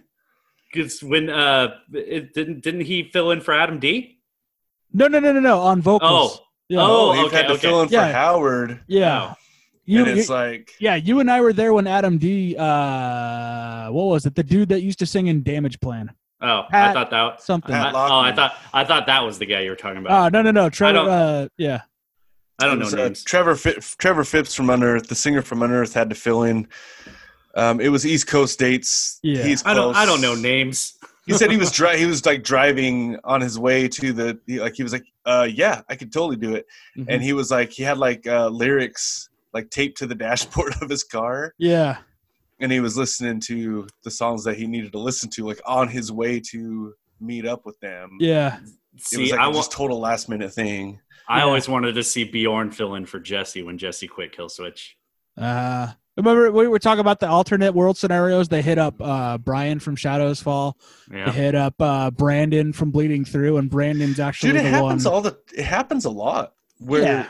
especially for singers, where they get sick on a tour, you know, and it's just like, okay, well, you could either not play and possibly not get paid, or you got to find somebody to fucking step up. Yeah. There was a my old drummer went to a fucking go see Black Label Society in Las Vegas, dude, and Zach was just too fucking drunk to play, so Nick Catanese fucking did the whole set. Holy shit. That's Granted, a whole he- other thing right there. He pretty much backed Zach on literally everything. Yeah. So it was like, it's not as weird as just calling up a fucking buddy and being like, hey dude, can you come down? Like, Yeah, I know you don't yeah. know all the sets, but can you come down here? Like, but that was, again, my drummer was upset because he wanted to see Black Label Society, but I Yeah, told him, fair. like, but you got to see something that probably no one else is going to see again. Yeah, or that Hatebreed one where Jamie had to go to his grandmother's funeral during Warp Tour, so they had Yeah. a different singer from each band come and do. Yeah, like do like a song or something. Yeah. I don't remember who did what. It's written down somewhere, but they all got tattoos that said we were the singer of Hatebreed for however, like by the minutes and Yes. seconds. Like it Oh was the my whole god, thing. dude, that's awesome. And Jamie still the next year they did a makeup show just for that New Jersey date because he felt bad. It's just like, dude, you get to see something nobody's ever going to see again, and you still get to see the thing that you meant to see a year later. That's cool. Right. Oh shit, we got 4 minutes, so I better get to number 5. My number 5, I'm going No Stars Over Bethlehem. Opener off Kazaya. Ooh. It just comes in, and on the new version, there's that little piano intro thing. Well, that piano. Okay, so let me interrupt you really quick. That piano version is actually on the album, but you have to literally at 00:00. Oh, okay. You got it. have to reverse Yeah. on your record player to -30. Remember when that was a thing? Okay, interesting. Shit, dude. The more course it you is. know. Yeah, no kidding. Imagine, you guys know what to imagine. Great way to start it. This is, if I'm not mistaken, this song is, it's not from any one of their perspective. It's just kind of setting the stage, so to speak, right? It is no. It's the first of the Priest songs, Okay. and Either I don't way. mean Judas. It's sick, man. Fucking. You're a lot cooler if you did. But yeah, it's a great way to set the stage for the whole story, the album. It's just got a sick melody. And it has like that leads. fade in, the fade in scream. Yeah. Like, it's awesome, man. It's a great way to start an awesome album. How many Mhm. songs is it? Is it 11 or 12? It is 10 Oh, it's 10. Okay. because there's 3 from each perspective, and then the final song. Right. Okay. That's probably what I was thinking of. But yeah, man, just awesome way to fucking start an awesome album. What is your number 4, Alex? The End of Heartache. No, I'm kidding. Sequoia Throne. There you go. Yep. Nice. Jason, you mentioned this in honorable mentions, but holy fuck, this is like such a great song. It's essentially about like death and God and space travel, and if we do make it to the stars, will people still believe in gods and goddesses and all this other shit? And like a lot of the diehard fans perceive this to be like their holy grail. This is like their Enter Sandman. But This is the one? yeah, Huh. this is like their biggest song essentially. Like Hmm. this is like the pinnacle for protest. And yeah, I can understand that. It is arguably one of, if not the best song on Fortress, which is why it's the one song from Fortress I picked on this. And it's so much so that they reference it in the song Animal Bones on Volition. And that song is about how the fans have always had like these super high expectations, which is why they always get more technical, gnarlier, even higher pitch singing, like crazier lyrics. And that Animal Bone song is about that. And so much so when they reference the line, "We are still life," in that song, it's because of this. Like that, it's because of this song. And it just like when they go toward the end of the song, when they do the half tempo kind of arena rock, the like their Queen's thing, when it's just the stuffing corpses, it's so fucking sick. So sick. I can't ask for much more of a rave review than that. Is this the one that has the remixes? Yes. Okay, Yes. I remember Devin Townsend doing Yeah. one. I think I downloaded the MP3s when it first came out 12 years ago or whatever. I just can't appear to remember. And the video is great. It's Roddy going around killing the other band members. Yes, I recall the video being cool. I can't believe I don't remember anything off Scurrilous anyways. Anything else you wanted to add to that one? Fucking, if you haven't heard of Protest the Hero, listen to this song. There you go. Jason, your number 4. It reminds me of the Black Dahlia murder, and it is Bury the Hatchet. Nice. I'm noticing a through line here. There's there's a riff where it's just like it has like a kind of like a like that sort of a thing that is totally like that Black Dahlia murder style. A little bit of harmony. That was one thing I didn't really notice much in a lot of the stuff is them using the harmonies and whatnot. I mean, they do use them, but not as much as you would think with this type of band. Most of these, is it just one guitar player? It's two. It's two. Yeah. So I mean, most bands that play this style, actually, I wouldn't say most. A lot of the stuff that I listen to in this style, they run tons of fucking harmonies where it's almost like they're scared to be playing the same exact thing at the same time. Yeah. I don't know. Maybe they just think like, well, we could do so much more. We have 2 guitar players where sometimes it's really cool to just have that arpeggiated thing going. And it's just super, I mean, it's more beefed up if you have 2 guitars playing it, but yeah, there's quite a bit of harmony in this one. Even on the little squealy part, but mostly musically, because I mean, he doesn't scream the whole time. It's just like right at the start, mostly is where he's screaming. And then at the end, there's like a gang scream with, ooh, yeah. And it kind of hits this like a stomp, you know, a little bit of a stomp, but it's almost like I'm listening to it right now. It's kind of like a double lead. I'm in my headphones, so it's different than my car. You can notice it more. There's definitely like some type of a solo lead-ish thing going on in each ear, and it's completely different. Like bass player really just kind of holding it down right down the middle with the drums, which I've always been a fan of. I'm a big Slayer fan. They do it all the time. So yeah, I mean, this was just one off of Keziah.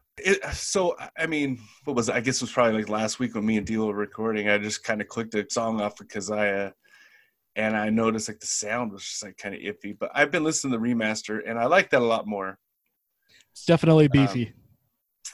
Yeah, it has a little more balls to it for sure. Which, I mean, most remasters do. Not all, but most. I'm a big fan of remaster stuff solely because volume.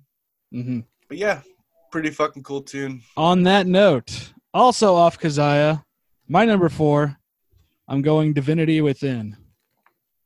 And I'm looking at the track listing right now, and I'm noticing that the songs are blocked up a little different than I thought. I thought it alternated a little more, but the first 3 are from the perspective of the prison priest. The second chunk is the guard, and then the last is Keziah right before the finale. So that puts things into a little more perspective. And it's also interesting to see that I'm going to have all of one chunk on my list. So that's neat. Divinity Within. I love the fact that it just starts with that little just this one, you know, all their songs are just chock full of parts, but all of the parts on this one I really like. The guitar work is sweet. I like what he does with the vocals. There's a lot of interplay between the two. It's just fun. Apparently this was on NHL 07, which makes sense again. Hockey in Canada. Hand in hand. Or in this case, fucking stick and glove, maybe. Puck in hand. I don't I'm trying to make hockey jokes. It's not happening. Pucks and nets, boys. Yeah, there we go. Yes, Put her in the Sperta. goal. puck in there. Keep your head up. Yep.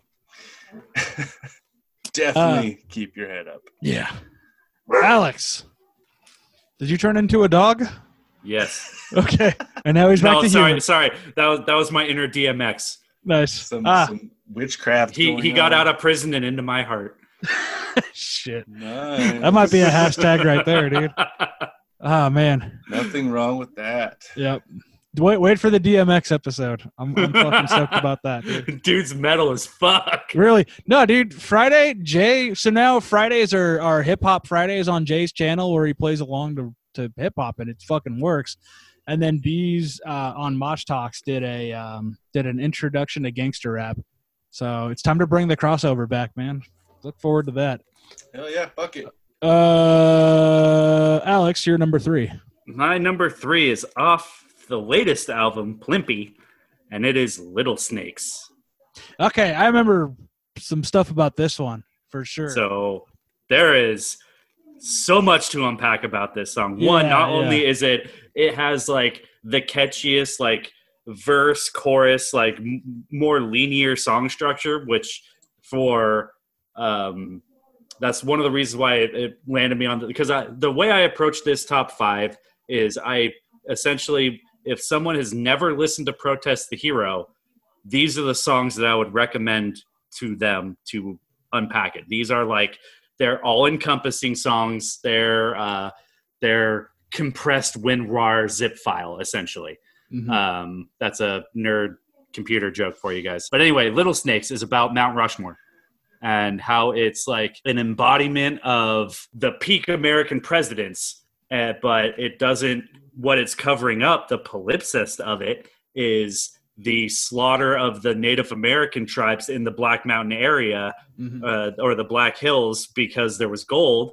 And not to mention, 2 of the faces on Mount Rushmore owned slaves. Mm-hmm. Abraham Lincoln signed off on the biggest Aboriginal Native American execution in American history. Mm-hmm. And Theodore Roosevelt said, he said, I don't think that all good Native Americans are dead, but 9 out of 10 are, and I wouldn't question if the 10th was. Mm-hmm. So is it bad that I had to think of who that 4th head was? And so they put all of these people's heads on a sacred Native American hillside, mm-hmm. which is called the Hill of the Six Grandfathers, and now it's like this glorious national monument. And when people go up to it, they're kind of like underwhelmed by how not big it really is, because it's not huge, which you expect from all the pictures and everything. So that's what this song's about. But it also has, in terms of the musicality to it, it's still super technical in Protest the Hero standards, but it's a lot more normalized. Like they have their routine dialed in, but they're bringing back a lot of the standard the verse, chorus, song structure, so it's a lot easier to listen to, and it's the most catchy, and it has like the most resonating message, in my opinion, to go along with it. Absolutely. I think the structure complemented the lyrics really well, especially what they were trying to convey. I think everything about the song, lyrically and musically, was pretty about as on Front Street as I think you could get with this band. You know what I mean? Yeah, absolutely. I really like the things they highlighted on this album, you know, track to track, with the overall arching theme still intact. What's the thing that's supposed to be the response to Rushmore that they're still working on, I think? I don't know. Crazy Horse? Is that what it was? Okay. It was either him or Sitting Bull, I think, but like giant. Hang it. We're already talking about one Canada. Let's not bring Neil Young into this, all right? Yes. Wait for the Neil Young top 5. Oh Jesus. Oh God. I don't know that I could do top 5, but that's a rough day. Yeah. My grandpa would love to do that. Oh, I have no doubt.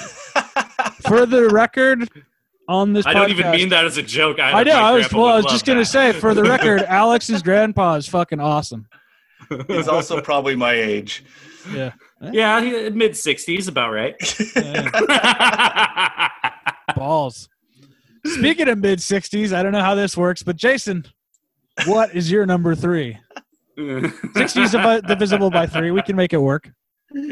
Oh, I almost said is it because I'm super good at math. Oh, I am too. Nah. That's peak math for me right there. Just so you know. Yeah. Mine is C'est la vie. Ah. Ooh. I honestly don't know why. C'est la vie. Yeah, there you go. That's why. I mean, it's just one that caught my ear when I was listening to some stuff. I do like the runs. I like the pacing on the songs. That part's cool.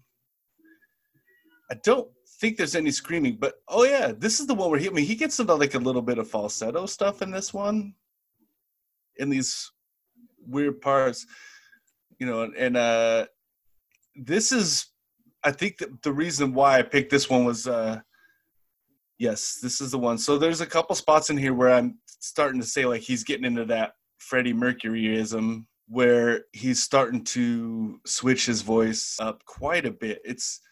But not like screaming. I mean, it's all singing. He's just like literally changing the sound of his voice a little bit, like. Mm-hmm. Yeah. But it's got this cool little stutter, like shit in the middle of it. That, for music nerds, that could always hit. Then it slows down and gets a little atmospheric, and that's something I really like when these guys do. Be honest with you, I wish they did a little bit more often. But yeah, when he's in the vocals in like the little mellow part, he kind of when it gets all like jazzy. Yeah, and he sounds like James LaBrie, dude. But he's changing the sound of his voice, and I guess, I mean, a lot of people can do that. I think when a lot of people, like a lot of singers, when they change it up, and they get, some singers are more varied than others. A lot of it's like a low singing voice and then a high singing voice. Obviously, everybody has a fucking falsetto, right? And then there's your range right there as far as your singing goes. But they don't, and then they have their scream voice, their yell voice, their gutturals, their tunnel vocals, or whatever kind of like aggressive vocals they do. And that's where they vary it. There's not a whole lot of guys. I mean, a lot of singers vary it from a low to high, but they don't vary the sound. Right. Yeah. Like the sound of their voice. Like they're trying, and I mean the sound of their voice where like it's almost like they're singing as a character, like a different character. There's not a lot of people that do that. Well, in to piggyback off that, in Roddy's case, that is why he does it, is to portray a different character for the theme of the song. Right, and I think that's where I say like they've got a little bit of Queen in their sound. Yeah. Because that to me, that's the most prominent one that I can think of is Queen. Like, Freddie Mercury did that quite often. But yeah, I mean, just a solid fucking song. Almost everything they do is a technical masterpiece. Like they're just that level of it's just that level of playing. It's right on par with something like Obscura or Beyond Creation, or even Rings of Saturn, and some of those other really technical bands. Archspire comes to mind. They're really, really technical, and they're super fucking good at it. That's all for that. What is D-Lo's number 3? So this is where it got a little tricky for me because my 2 and 3 can be really interchangeable, and I feel like I'm going to regret placing them the way I did afterwards, and I probably definitely will. But they're pretty interchangeable, so screw it. I'm going with it. My number 3, off Kazaya again. Blindfolds aside. Fucking yeah. The melody, the dramatic overtones, man. Just the way it ends. The part before it ends. It's really good live. I like the video. It's a neat concept.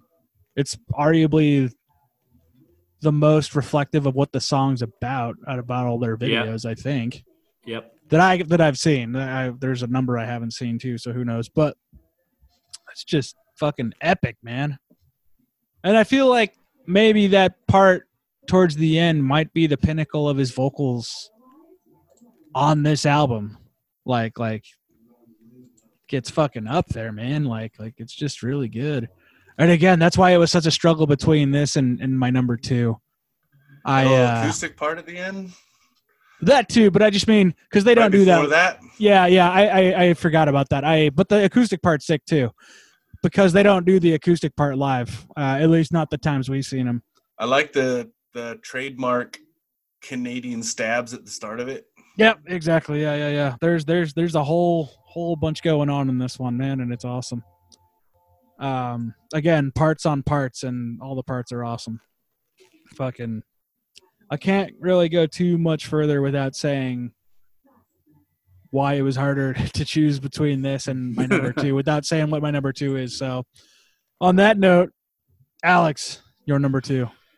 Well, my number 2 is also off Kazaya, and for the longest time, this was my number 1, but after much reflection and after volition, it was knocked down.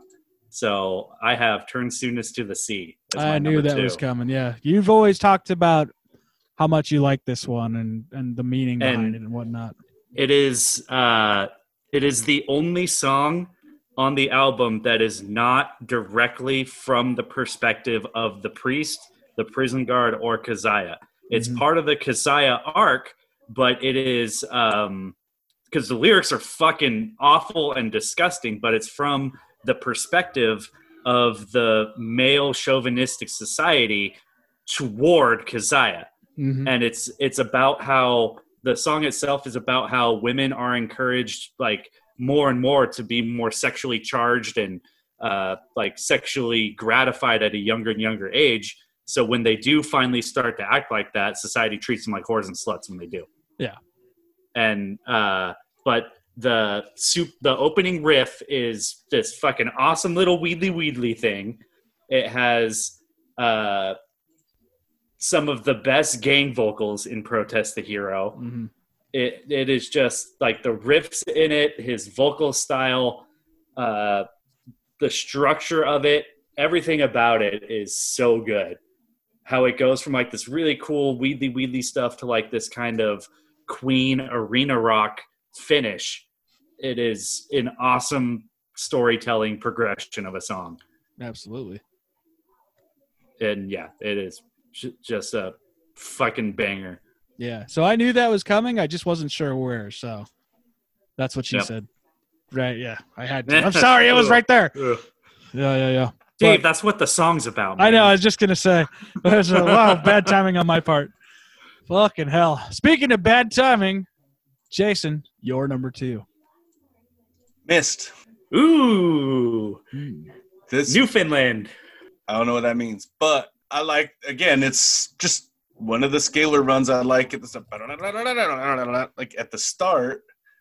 Probably a lot of the reasons some of these songs stood out to me, because I don't have any real history or cool stories with the songs, but it's the guitar sound. This is one where the guitar sounds different. That guitar this is in the their background, super propaganda song. They got the guitar in the background, and then they have the big chords on the right ear, which is bow, like, and not super long, but they do get a little more chordy. And maybe that's why I've never heard propaganda, but maybe that's why they get it does seem a little more chordy and kind of that the punky-ish style, like the big open chord and stuff like during the verse and whatnot. Is "and whatnot" a Canadian thing? Maybe. I heard something. That's about a good that question. I could they see say that. "and whatnot" a lot. That's probably why I'm saying it. We're deep into Canada month. Yeah. Yep. Actually, we're finishing up Canada month, right? Yep. Yeah. We already pretty much have all the bands for next time slotted. Yeah, pretty much. And way more for another time as well. So, but yeah, this'll be the finale for right now. I like about like 3.5 minutes in, it gets real airy, gets real big sounding, and I mean the drums are still just romping underneath it, and you still have the fucking like up above it, but that one's drops back in the mix a little bit more, has a little bit of fucking reverb on it, like a more traditional sound on the guitar. or more traditional mix, I guess. And you can hear the chords really well. But then I like that it also, and I don't know if they do this a lot, maybe they do, but it kind of just ends and goes into this really cool interlude that's not its own track. Like one of And those. it sounds like piano and like a little bit of acoustic guitar. That goes on for a minute and a half or so. There's like little violins, like some strings at the start. Mm-hmm. Then a piano comes in, and a little bit of acoustic guitar comes in. And it's really cool. I like the fact that they put it on this track. Now, okay, if I'm making a mix CD, that sucks. Right. Yeah. I fucking hate that. Because now I got to get a wave editor, and I got to go in there, I got to chop it up. But, Yeah, I feel that. you know, because you might not want to hear that interlude every single fucking time. Mhm. But the song ends.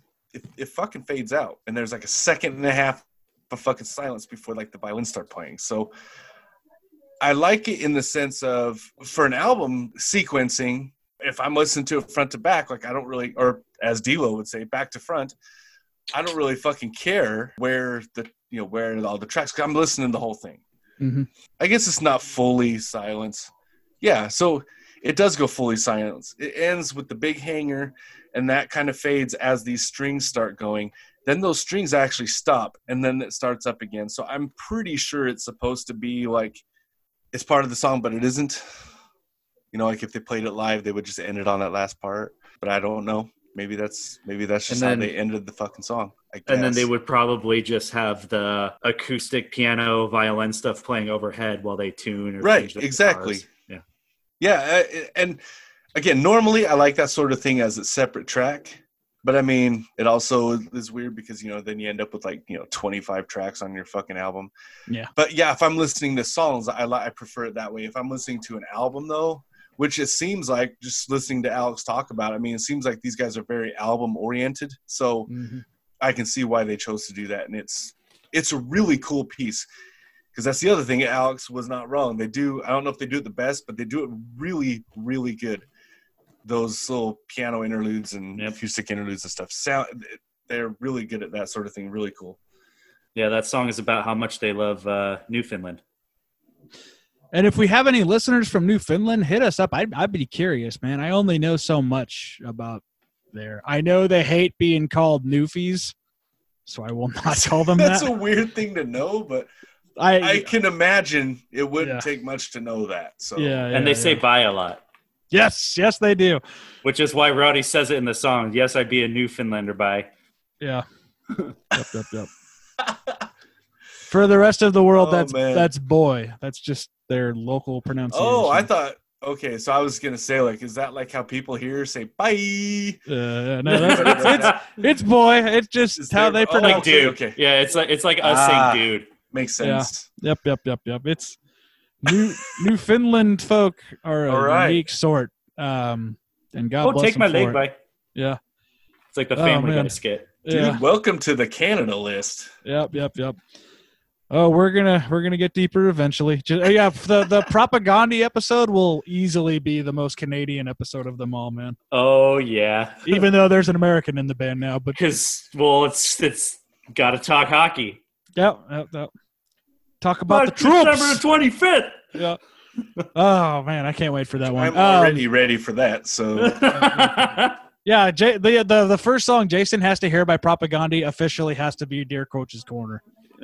For so many reasons. Wow, dude, fuck Don Cherry. I'll just say it right here. Yeah. Fuck Don Cherry. It's That's all the consensus. I've never liked the guy, but then after that last shit where he got fired, he's a fucking dinosaur, and he's a piece of shit dinosaur. Yeah. Yep. Well, you'll like the song even more now. Good. Yep. Anyway. Yep. D-Lo, number 2. Number 2. So this is where I was having trouble, man. It was between Blindfolds Aside or Heretics and Killers. Yeah. The fucking Wizard of Oz song. Yeah. I love it, dude. It's got again, parts on parts, man. The way they interweave the growling with the singing, the little melodic breaks in between all the little bits. By the way, the arpeggios at the end that are overlaid. Yeah. Well, so that was the thing I was going to say. It's taken me 14 years to realize, maybe not realize, but maybe remember that part at the beginning, the is at the end with the leads over it. God damn it. Hold on. I thought we were going to get away with this, but oh well. Powering through. But yeah, man, it's just like, it's a fun song live, which is always good criteria for why a song should be on the list.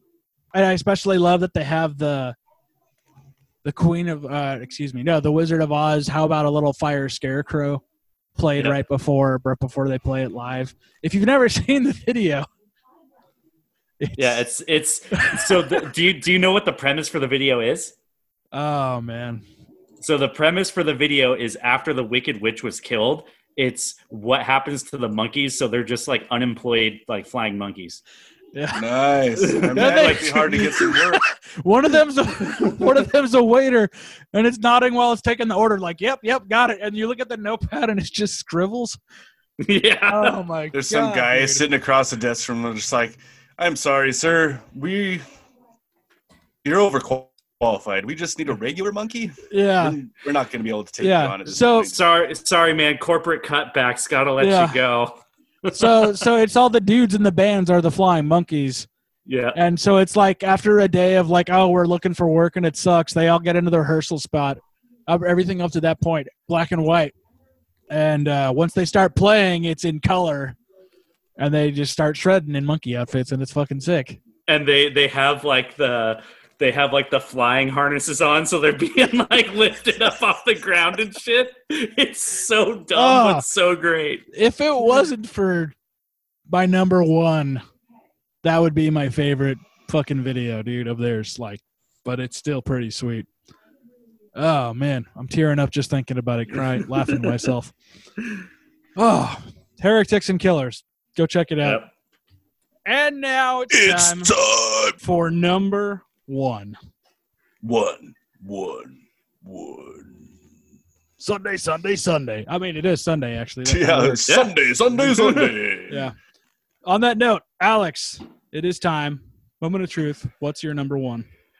Oh, so like I said before, it was Turn Soonest to the Sea, but ever since Volition came out, if I'm ever in the mood to listen to Protest the Hero, it is always this song, and typically I have to listen to it like 3 times before moving on to the next song.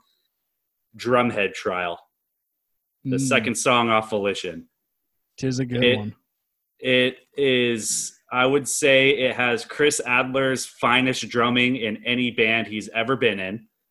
It has this awesome in the middle of the song, it has this awesome exchange of Roddy. He did this in one take of going from his high screams to his low growls. He does a back and forth on that. And then it goes into a trade-off guitar solo between Luke Hoskin and Mr. fucking Water Tower guy, who is also in Blotted Science, did some writing for Cannibal Corpse. Yeah, Ron Jarzambek. Yep. Yeah, that's the song he's on. And then it leads into, in my opinion, the greatest male-female duet in metal history, which is between Roddy and the singer named Kayla Howran, who Arif went on to join her like country band after this record. And it ends on them doing this amazing fucking duet.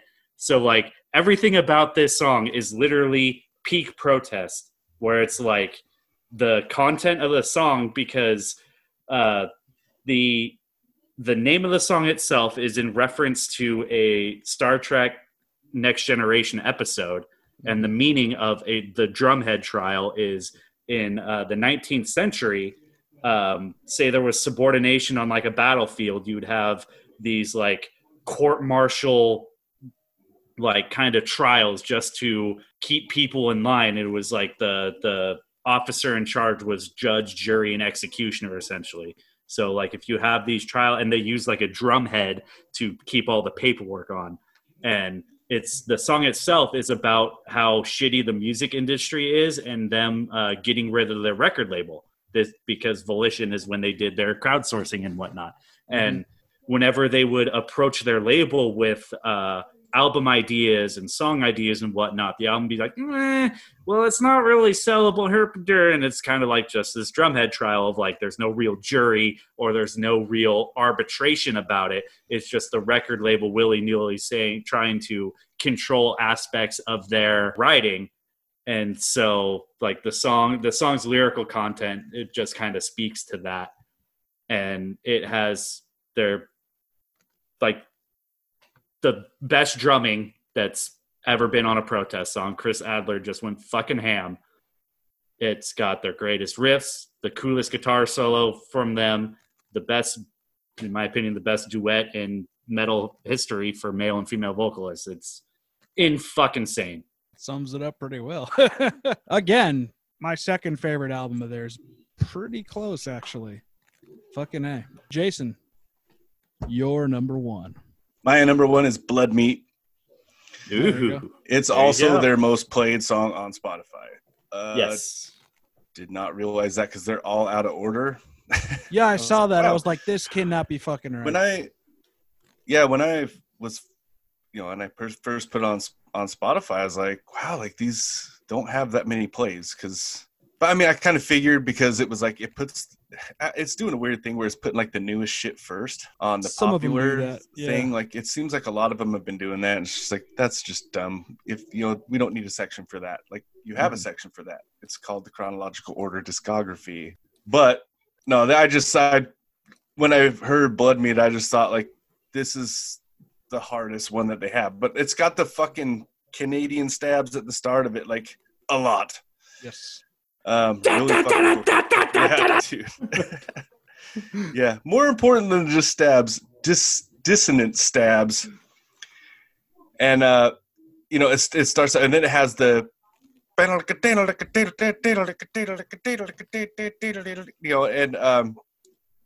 some nice drum rolls. Big scream to start it off, then the cleans, which, whatever. But it gets very, very, like I said, the last one was airy. Dude, it gets really airy on, I guess this is the chorus, like right about a minute in. And I love the melody line, dude. Like this is one where it's like, I couldn't care less what the dude sounded like. He's singing it perfect. The melody line's just that good. Goes back into a little bit of fucking chaos. But I like this, everything drops out. There's a little legato fucking guitar part. I've always been a fan of that kind of stuff. But then it comes in, I wouldn't say it's genty, but it's definitely staccato. Mm-hmm. It's dun dun dun dun dun dun dun dun dun. But it's not the dissonant one. It's just a dun dun dun dun dun dun dun dun dun dun dun dun dun dun dun with the little like up above it. Then it goes to the discordant thing again. And it kind of trades off on that like I think 2 or 3 times before it goes back into, and then it goes right back into the fucking verse part where it's more of a kind of a standard, almost like a thrashy beat. But man, there's a lot of little guitar fills in here that I love. There's a lot of chord, like this song. I think this is probably the one out of the ones that I heard. This is probably the one that has the most chordy, like it's the most chord driven song. Mm-hmm. And the cool thing about it is they use that they still do the arpeggiated little lead runs, but they're in between the chord parts and or over top of it, one of the two. And it's fucking really fucking cool, man. Like I think I listened to this one probably like 5 or 6 times in a row, and it has another big airy part. But I don't think it's the same as the chorus. No, it does like that Queen arena rock. Yeah. When it does like that really loud snare hit and then it like jumps into it. Yeah. Yeah, that part. And then there's some screaming at the end, but then it has this fucking riff that's just like fucking that fucking crushing groove breakdown, dude. It's so good. Again, it's one of those situations where it's like, man, I wish they did this more. But then it's like, well, fuck. I mean, lots of bands do that more often. Like the reason it's such a big deal when they do is because they don't do it that often. Exactly. So I mean, there's only like 1 or 2 things that they do very often. So I mean, really, I guess I would say probably like instead of saying, oh, I wish I did this thing, I wish they did this or this more often. I guess I would say more like I wish they changed it up a little, just change it up in general from the arpeggiated riffs a little more often, but not like, oh, like, you know, let's get a little more chunk in there, or let's get a little more, you know, breakdown groove piece in there, because that's not necessarily what would work for him, because that would kind of just put him in the realm of everybody else. Right. Yeah, and I've noticed that for all the songs that you picked in your top 5, they're all the ones that break away from that mold, like especially with Mist, where it's very much their skate punk influenced song, and this one being their more groovy rhythm based one. So yeah. Right. Yeah. Again, it's probably because those are the ones that stand out a little bit more, and they kind of like they're ear popping a little bit, I guess. But yeah, Blood Meat is fucking awesome, and it's about obviously Genghis Khan and his raping and killing of thousands and thousands of women and children, and yeah, it's a brutal song on multiple levels. Hefty. On that note, Dave, yeah, close it out. Number one. David. The only one that's not on Kazaya. Fucking. Shit. Actually, now I want to see if Alex can guess what it is. Let's go. If is it gonna be oh god, what the fuck's the name of the song? Holy shit. It's gonna be off Volition, and Yes. I can't remember the name of it. God damn it. Hang on, give me a second. Okay. I think we were talking about it earlier too. Yes, we were. We've been talking Yeah. about it a lot. Yes, it's the one with the puppet video. Fuck, what's it Oh, called? no, not that one. No. Oh, it's Yeah, not. honorable mention to that. Oh. Then is it going to be Clarity? Yes. Oh, all right. Yeah. So, yeah, man, I loved Kazaya. I liked Fortress, and I liked Scurrilous. I thought it was just going to kind of taper off there, which is kind of a recurring theme with a lot of bands we've been talking about on and off air between segments. And then all of a sudden, hey, you know the story. Yeah, they fucked off the record label. They started a crowdfunding campaign. They raised enough money, and Lamb of God wasn't doing anything at the time because Randy was still in Czechoslovakia with that whole ordeal. So Chris Adler needed something to do to fill that time. Sorry to interject, but it's not Czechoslovakia. It's Czech Republic. Sorry. Yeah, it's 80s brain there for a sec. That was weird. But yeah, so he was like, he was taking session work for some money, and they were like, hey man, we just raised a fuck ton of money for crowdfunding. So all this was interesting. It already had my attention. And then when I heard what I recall being the first thing I heard, final product, I was like, oh, go on. yeah. The chord progressions, the sense of melody, like that was just like, this was a whole new level for me with this. And then when I find out what the fucking song's about and I see the video afterwards, I was like, oh, this is like a perfect marriage of everything. Great live song. If I haven't made that abundantly clear with any of my selections. Yep. Complete package, man. It's great.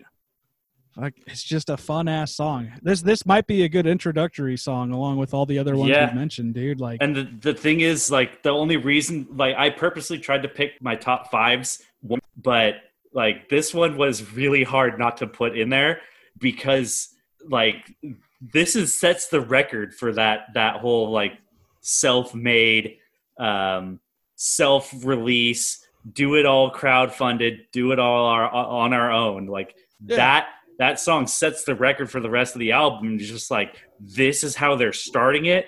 Where do they go from there? Mhm. And then it hits you with fucking Drumhead Trial, and you're just like, holy fuck! yeah, man. Like, when I revisited this, I was like, oh, yeah, I like this almost as much as Kazaya. How about that? And you know what's great about that whole thing, too, is they released the album on their own terms, and they still got it picked up by Vagrant after the fact. So now there's 2 versions. I don't think the track listing's any different. I don't think there's any bonus tracks, but it's just got more distribution. Yep. I don't know how the digital works either, but you got the original version from the crowdfunding has the one cover, and if I'm not mistaken, that's the one that's on all the services. So, like the bird with like the monocle thing or whatever. Yeah. Yeah. Arguably the least wild piece of art of theirs, right? And then you have the alternate cover that's this weird like birds folding onto themselves thing, which I guess goes with the theme. I kind of like it when they have our album artwork that doesn't have a logo or any writing on it. You know what I mean? I like just the image thing going on. But yeah, man, like what a fucking feat. Good on them. And to make that their kind of declaration of intent right there with that song was powerful. And to hear, because Mo's a great drummer, and it's awesome that him and Arif came back for the 10th anniversary of Kazaya when they did that anniversary tour. But like hearing Chris Adler out of the context of Lamb of God was cool as fuck. Yeah, as we've heard several times since.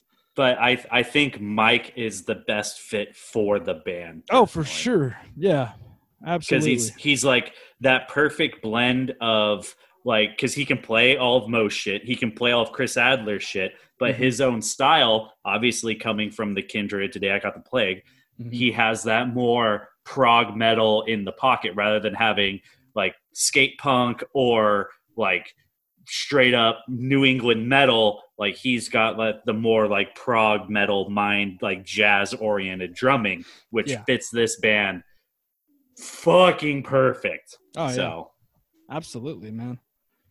And then as we like to close out every time, Jason, may I ask you to please read off the top 10 songs on Spotify for Protest the Hero, please? No. Okay. That's been all, folks. See you next time. Sunday. Yeah. Super Sunday. So let's see. Number 10 would actually be Gift Horse, which is a new one. I think probably not 10 and 9 will be two new ones. Gift Horse, Gift Horse is the B-side from the new album, and the Dueling Cavalier. Yeah. They're both over 100,000. Let's see. The next one would be the Fireside. Okay, that's the one about the Palpatine album. Yeah, that's the one about FDR. So that was 8. So 7 would be the Migrant Mother, 432,000. The Dust Bowl song. And how about we do this? Next would be All Hands off the Palpatine album.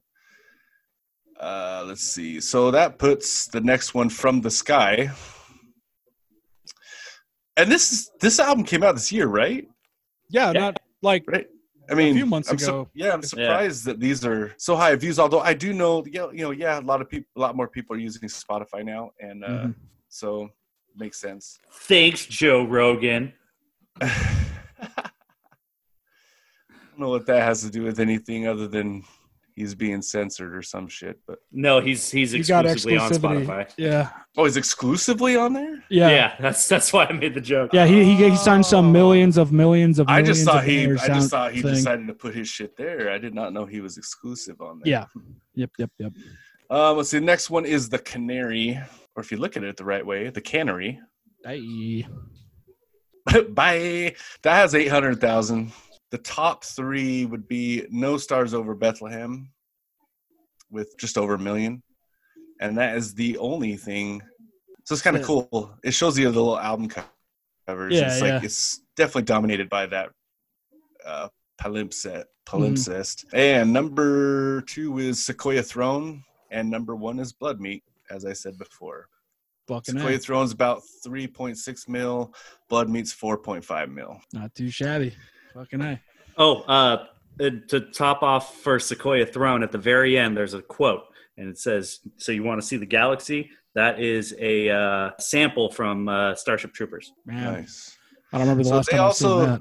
This is a pretty interesting thing here. 203,394 monthly listeners, 150,193, 151,193 followers. You know what that tells me? Because also they show these little grid lines of like basically it shows you how many plays each song has. So you're not just stuck on the top 10. You can literally go to every single song and see how many plays it has. Mm-hmm. Oh, I don't know if you've ever noticed that on there, D-Lo, but I guess I haven't. On the newest album, the one that's been played the least is Hillside, which is a 40-second interlude, and it has 181,000 plays. So everything on the new album has like over 200,000 plays. Mm-hmm. And I'm looking at some of these other albums. For the most part, dude, like basically what you got. So their top 10 is pretty messed up, dude. I have no doubt. Yeah. Because I'm like, okay, so Clarity is at 4.2 million plays. Drumhead Trials 1.8. Tilting Against Windmills 1.3. I think their top 10 is mainly factoring recent plays. Right. It has to be because, I mean, Mist is like 2.2. I mean, all of this stuff off of Volition has like just millions of fucking plays. Every single song. Goddamn right it does. Hair Trigger has 1.5. C'est La Vie has 2.6. Everything else is in the hundreds of thousands. But I mean, even like the Dissentients 1.5, Bone Marrow 1 million. I mean, Palms Red 1.4. So yeah, that top 10 isn't accurate. I was just looking because I started noticing something when you find, so they seem to have quite a few monthly listeners for this style of music. It basically tells me when you have like that few of plays as far as in the top 10, it usually says that people are listening to everything. Yeah. You know what I mean? Like they're listening to all this stuff. That's why it's not just predominantly 1 to 5 songs. They're listening to fucking everything. So now I'm kind of curious to go back through some of the bands that we've done, like shit like Judas Priest, and see what their like total fucking plays like on individual songs. But yeah, I mean, these are all, I mean, everything on Kazaya Remaster is over 1 million. So there goes our whole idea of reading the top 10. I guess so. To be reevaluated. I guess we should just go through and see what the actual biggest ones are. I guess that's just ruined. No, no. Anticlimax. Yeah. Oh yeah, dude, totally. It's like, wait, what the fuck? You just fucked our whole deal. Yep. Assholes. Good times. Oh, Spotify. So that's been our episode, folks. An acquired taste, but if you find that it really works for you, you're going to love it. Last I checked, they're part-time now, so I don't really know what that means. I haven't paid attention to their touring much to see how much that's altered. I would like to see them again. It means COVID. Well, yeah. But I mean, even up to that point, like in the last 7 years that we hadn't seen them, I'd just be curious to know what changed in their touring schedule, because tons of bands have gone part-time now, but that means something different band to band. So I'd just be curious to see what that means in their case. Dude, money. Yeah, ththey're doing it on their own terms. Fucking awesome. By their own money and volition. Well done. By their own palimpsest. Yep. When in Rome. Yeah, Rhodey's been streaming. I've only seen a little of it, but it looks cool. That's what I was gonna say. It's not just COVID. It's not just money. It is money. It's, you don't have to tour as much as you used to. Mm-hmm. Well, also Rhodey has a kid now too. Somebody else in the band. But you used to have to tour so that you could get seen. Now you don't have to tour to get seen. You can use social media to be seen without ever leaving your own house, for fuck's sakes. Yeah. It's a different ball game. That changes the whole game, dude. Mm-hmm. Now more tours make more sense because everybody has to get a little bit smarter. Mm-hmm. You're competing for fucking dollars. And it's like if you could fucking do something on YouTube, or you could sell a fucking live stream concert, $15 a ticket, but like literally people from all around the world could fucking pay for that. Yeah. Did either of you see any of the Behemoth money stream? is money. You what? Like the Behemoth stream they did 2 weeks ago? No, I haven't watched any of them. Like I just so happens that I'm starting to see them after the fact. Yeah. I missed the Devin Townsend one. Dude, so I think he said he's going to release that on something because they shot it in 4K, and it's like, why would we not, do something more with that? But like, dude, I can see why there's a price of admission. This was not just let's stream in our rehearsal room. Like there was multiple camera angles. It right. was not you can cheap. get really cool with it. You can get really cool with it. And here's the thing. If you want to sink a little bit of money into that, like you would sinking money into a fucking Banda tour, mm-hmm. or hotel rooms or food, dude, some of the software is just, it's literally like fucking, concerts, movies, videos for dummies. Mm-hmm. Like they have preset templates in there, man. Like bands will always tour. Yeah. They will always tour. It's just, it's going to make more sense now. You'll see more regional tours. You'll see shorter tours, but maybe a little more often. Yeah. But the whole, we're going to go tour for a year and a half. There's no reason to do that because the money's not there. Like, you don't have the budget in the first place. And who the fuck wants to be gone for that long? Yeah, no kidding. Yep. You know what I'd be curious about is that digital tour thing that Suicide Silence did. I wonder how that did. Did you hear about that? No. So the premise is like they're trying to recreate like what a tour would be like. So the idea is that they would have dates. They did like 2 a day for I think a couple of weeks. And so the idea was you buy a ticket. It's geo-blocked, so you can only buy for that one area like it would be like a market for a tour. And so the idea is they would do one show one day for Vegas, and then later that day it would be Minneapolis. The next day it would be LA, and then later New York or something for like 2 weeks or whatever. I just didn't hear about how successful or not that actually was, but it's just one of the many experiments people are trying right now. And that was the only thing I'd heard like that. I just wonder how it actually did. Right. There's all kinds of stuff that, I mean, really what it's going to come down to is you're going to see how creative people want to get with the technology that we have. Yeah. And like I said, I mean, a lot of bands have in the recent years, in the last 5 years have gone to more of a part-time thing. And it's because, you can reach plenty of fans without having to go on tour. So now when you actually fucking go on tour to their area, you didn't have to build you know what I mean? Like, you didn't have to run the risk of going to an area and no one fucking showing up. Mm-hmm. Yeah. It's now hey, does it make sense for us to go to Arkansas? Mm-hmm. Well, we have this many people. Fucking, all right, yeah, it makes sense.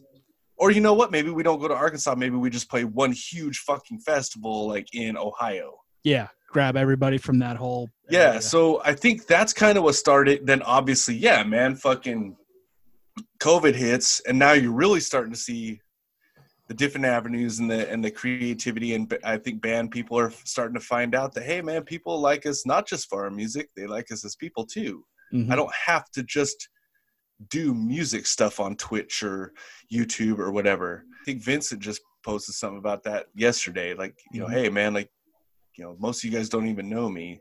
Yeah. Did you know I love jazz music? Probably more than metal. Like, so it's things like that. They're finding out that they could just be themselves and still not just have fans, but also entertain and make money doing it. So, it just makes it fucking cooler because I think what you'll see is bands being more like have more life to them. They're not going to get sick of each other.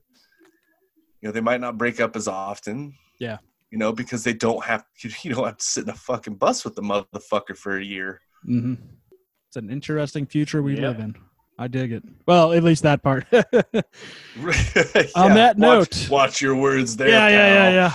On that note, if you're a mega Protest the Hero fan, let us know what your favorite stuff is. If you hate them, let us know about that too. If you're somewhere in the middle, maybe give us a shout. We love hearing from you. You're weird if you're in the middle. Yeah. No, just kidding. Let us know, man. I can be found everywhere at Yes It Is I David. Jason can be found at a few places, but he's mostly found on our socials at Metalist Pod on Twitter and at Metalist Podcast everywhere else. Alex can be found at his apartment right now. He's still not doing a lot of stuff, right? Or I should say anything, right? I have a Reddit account.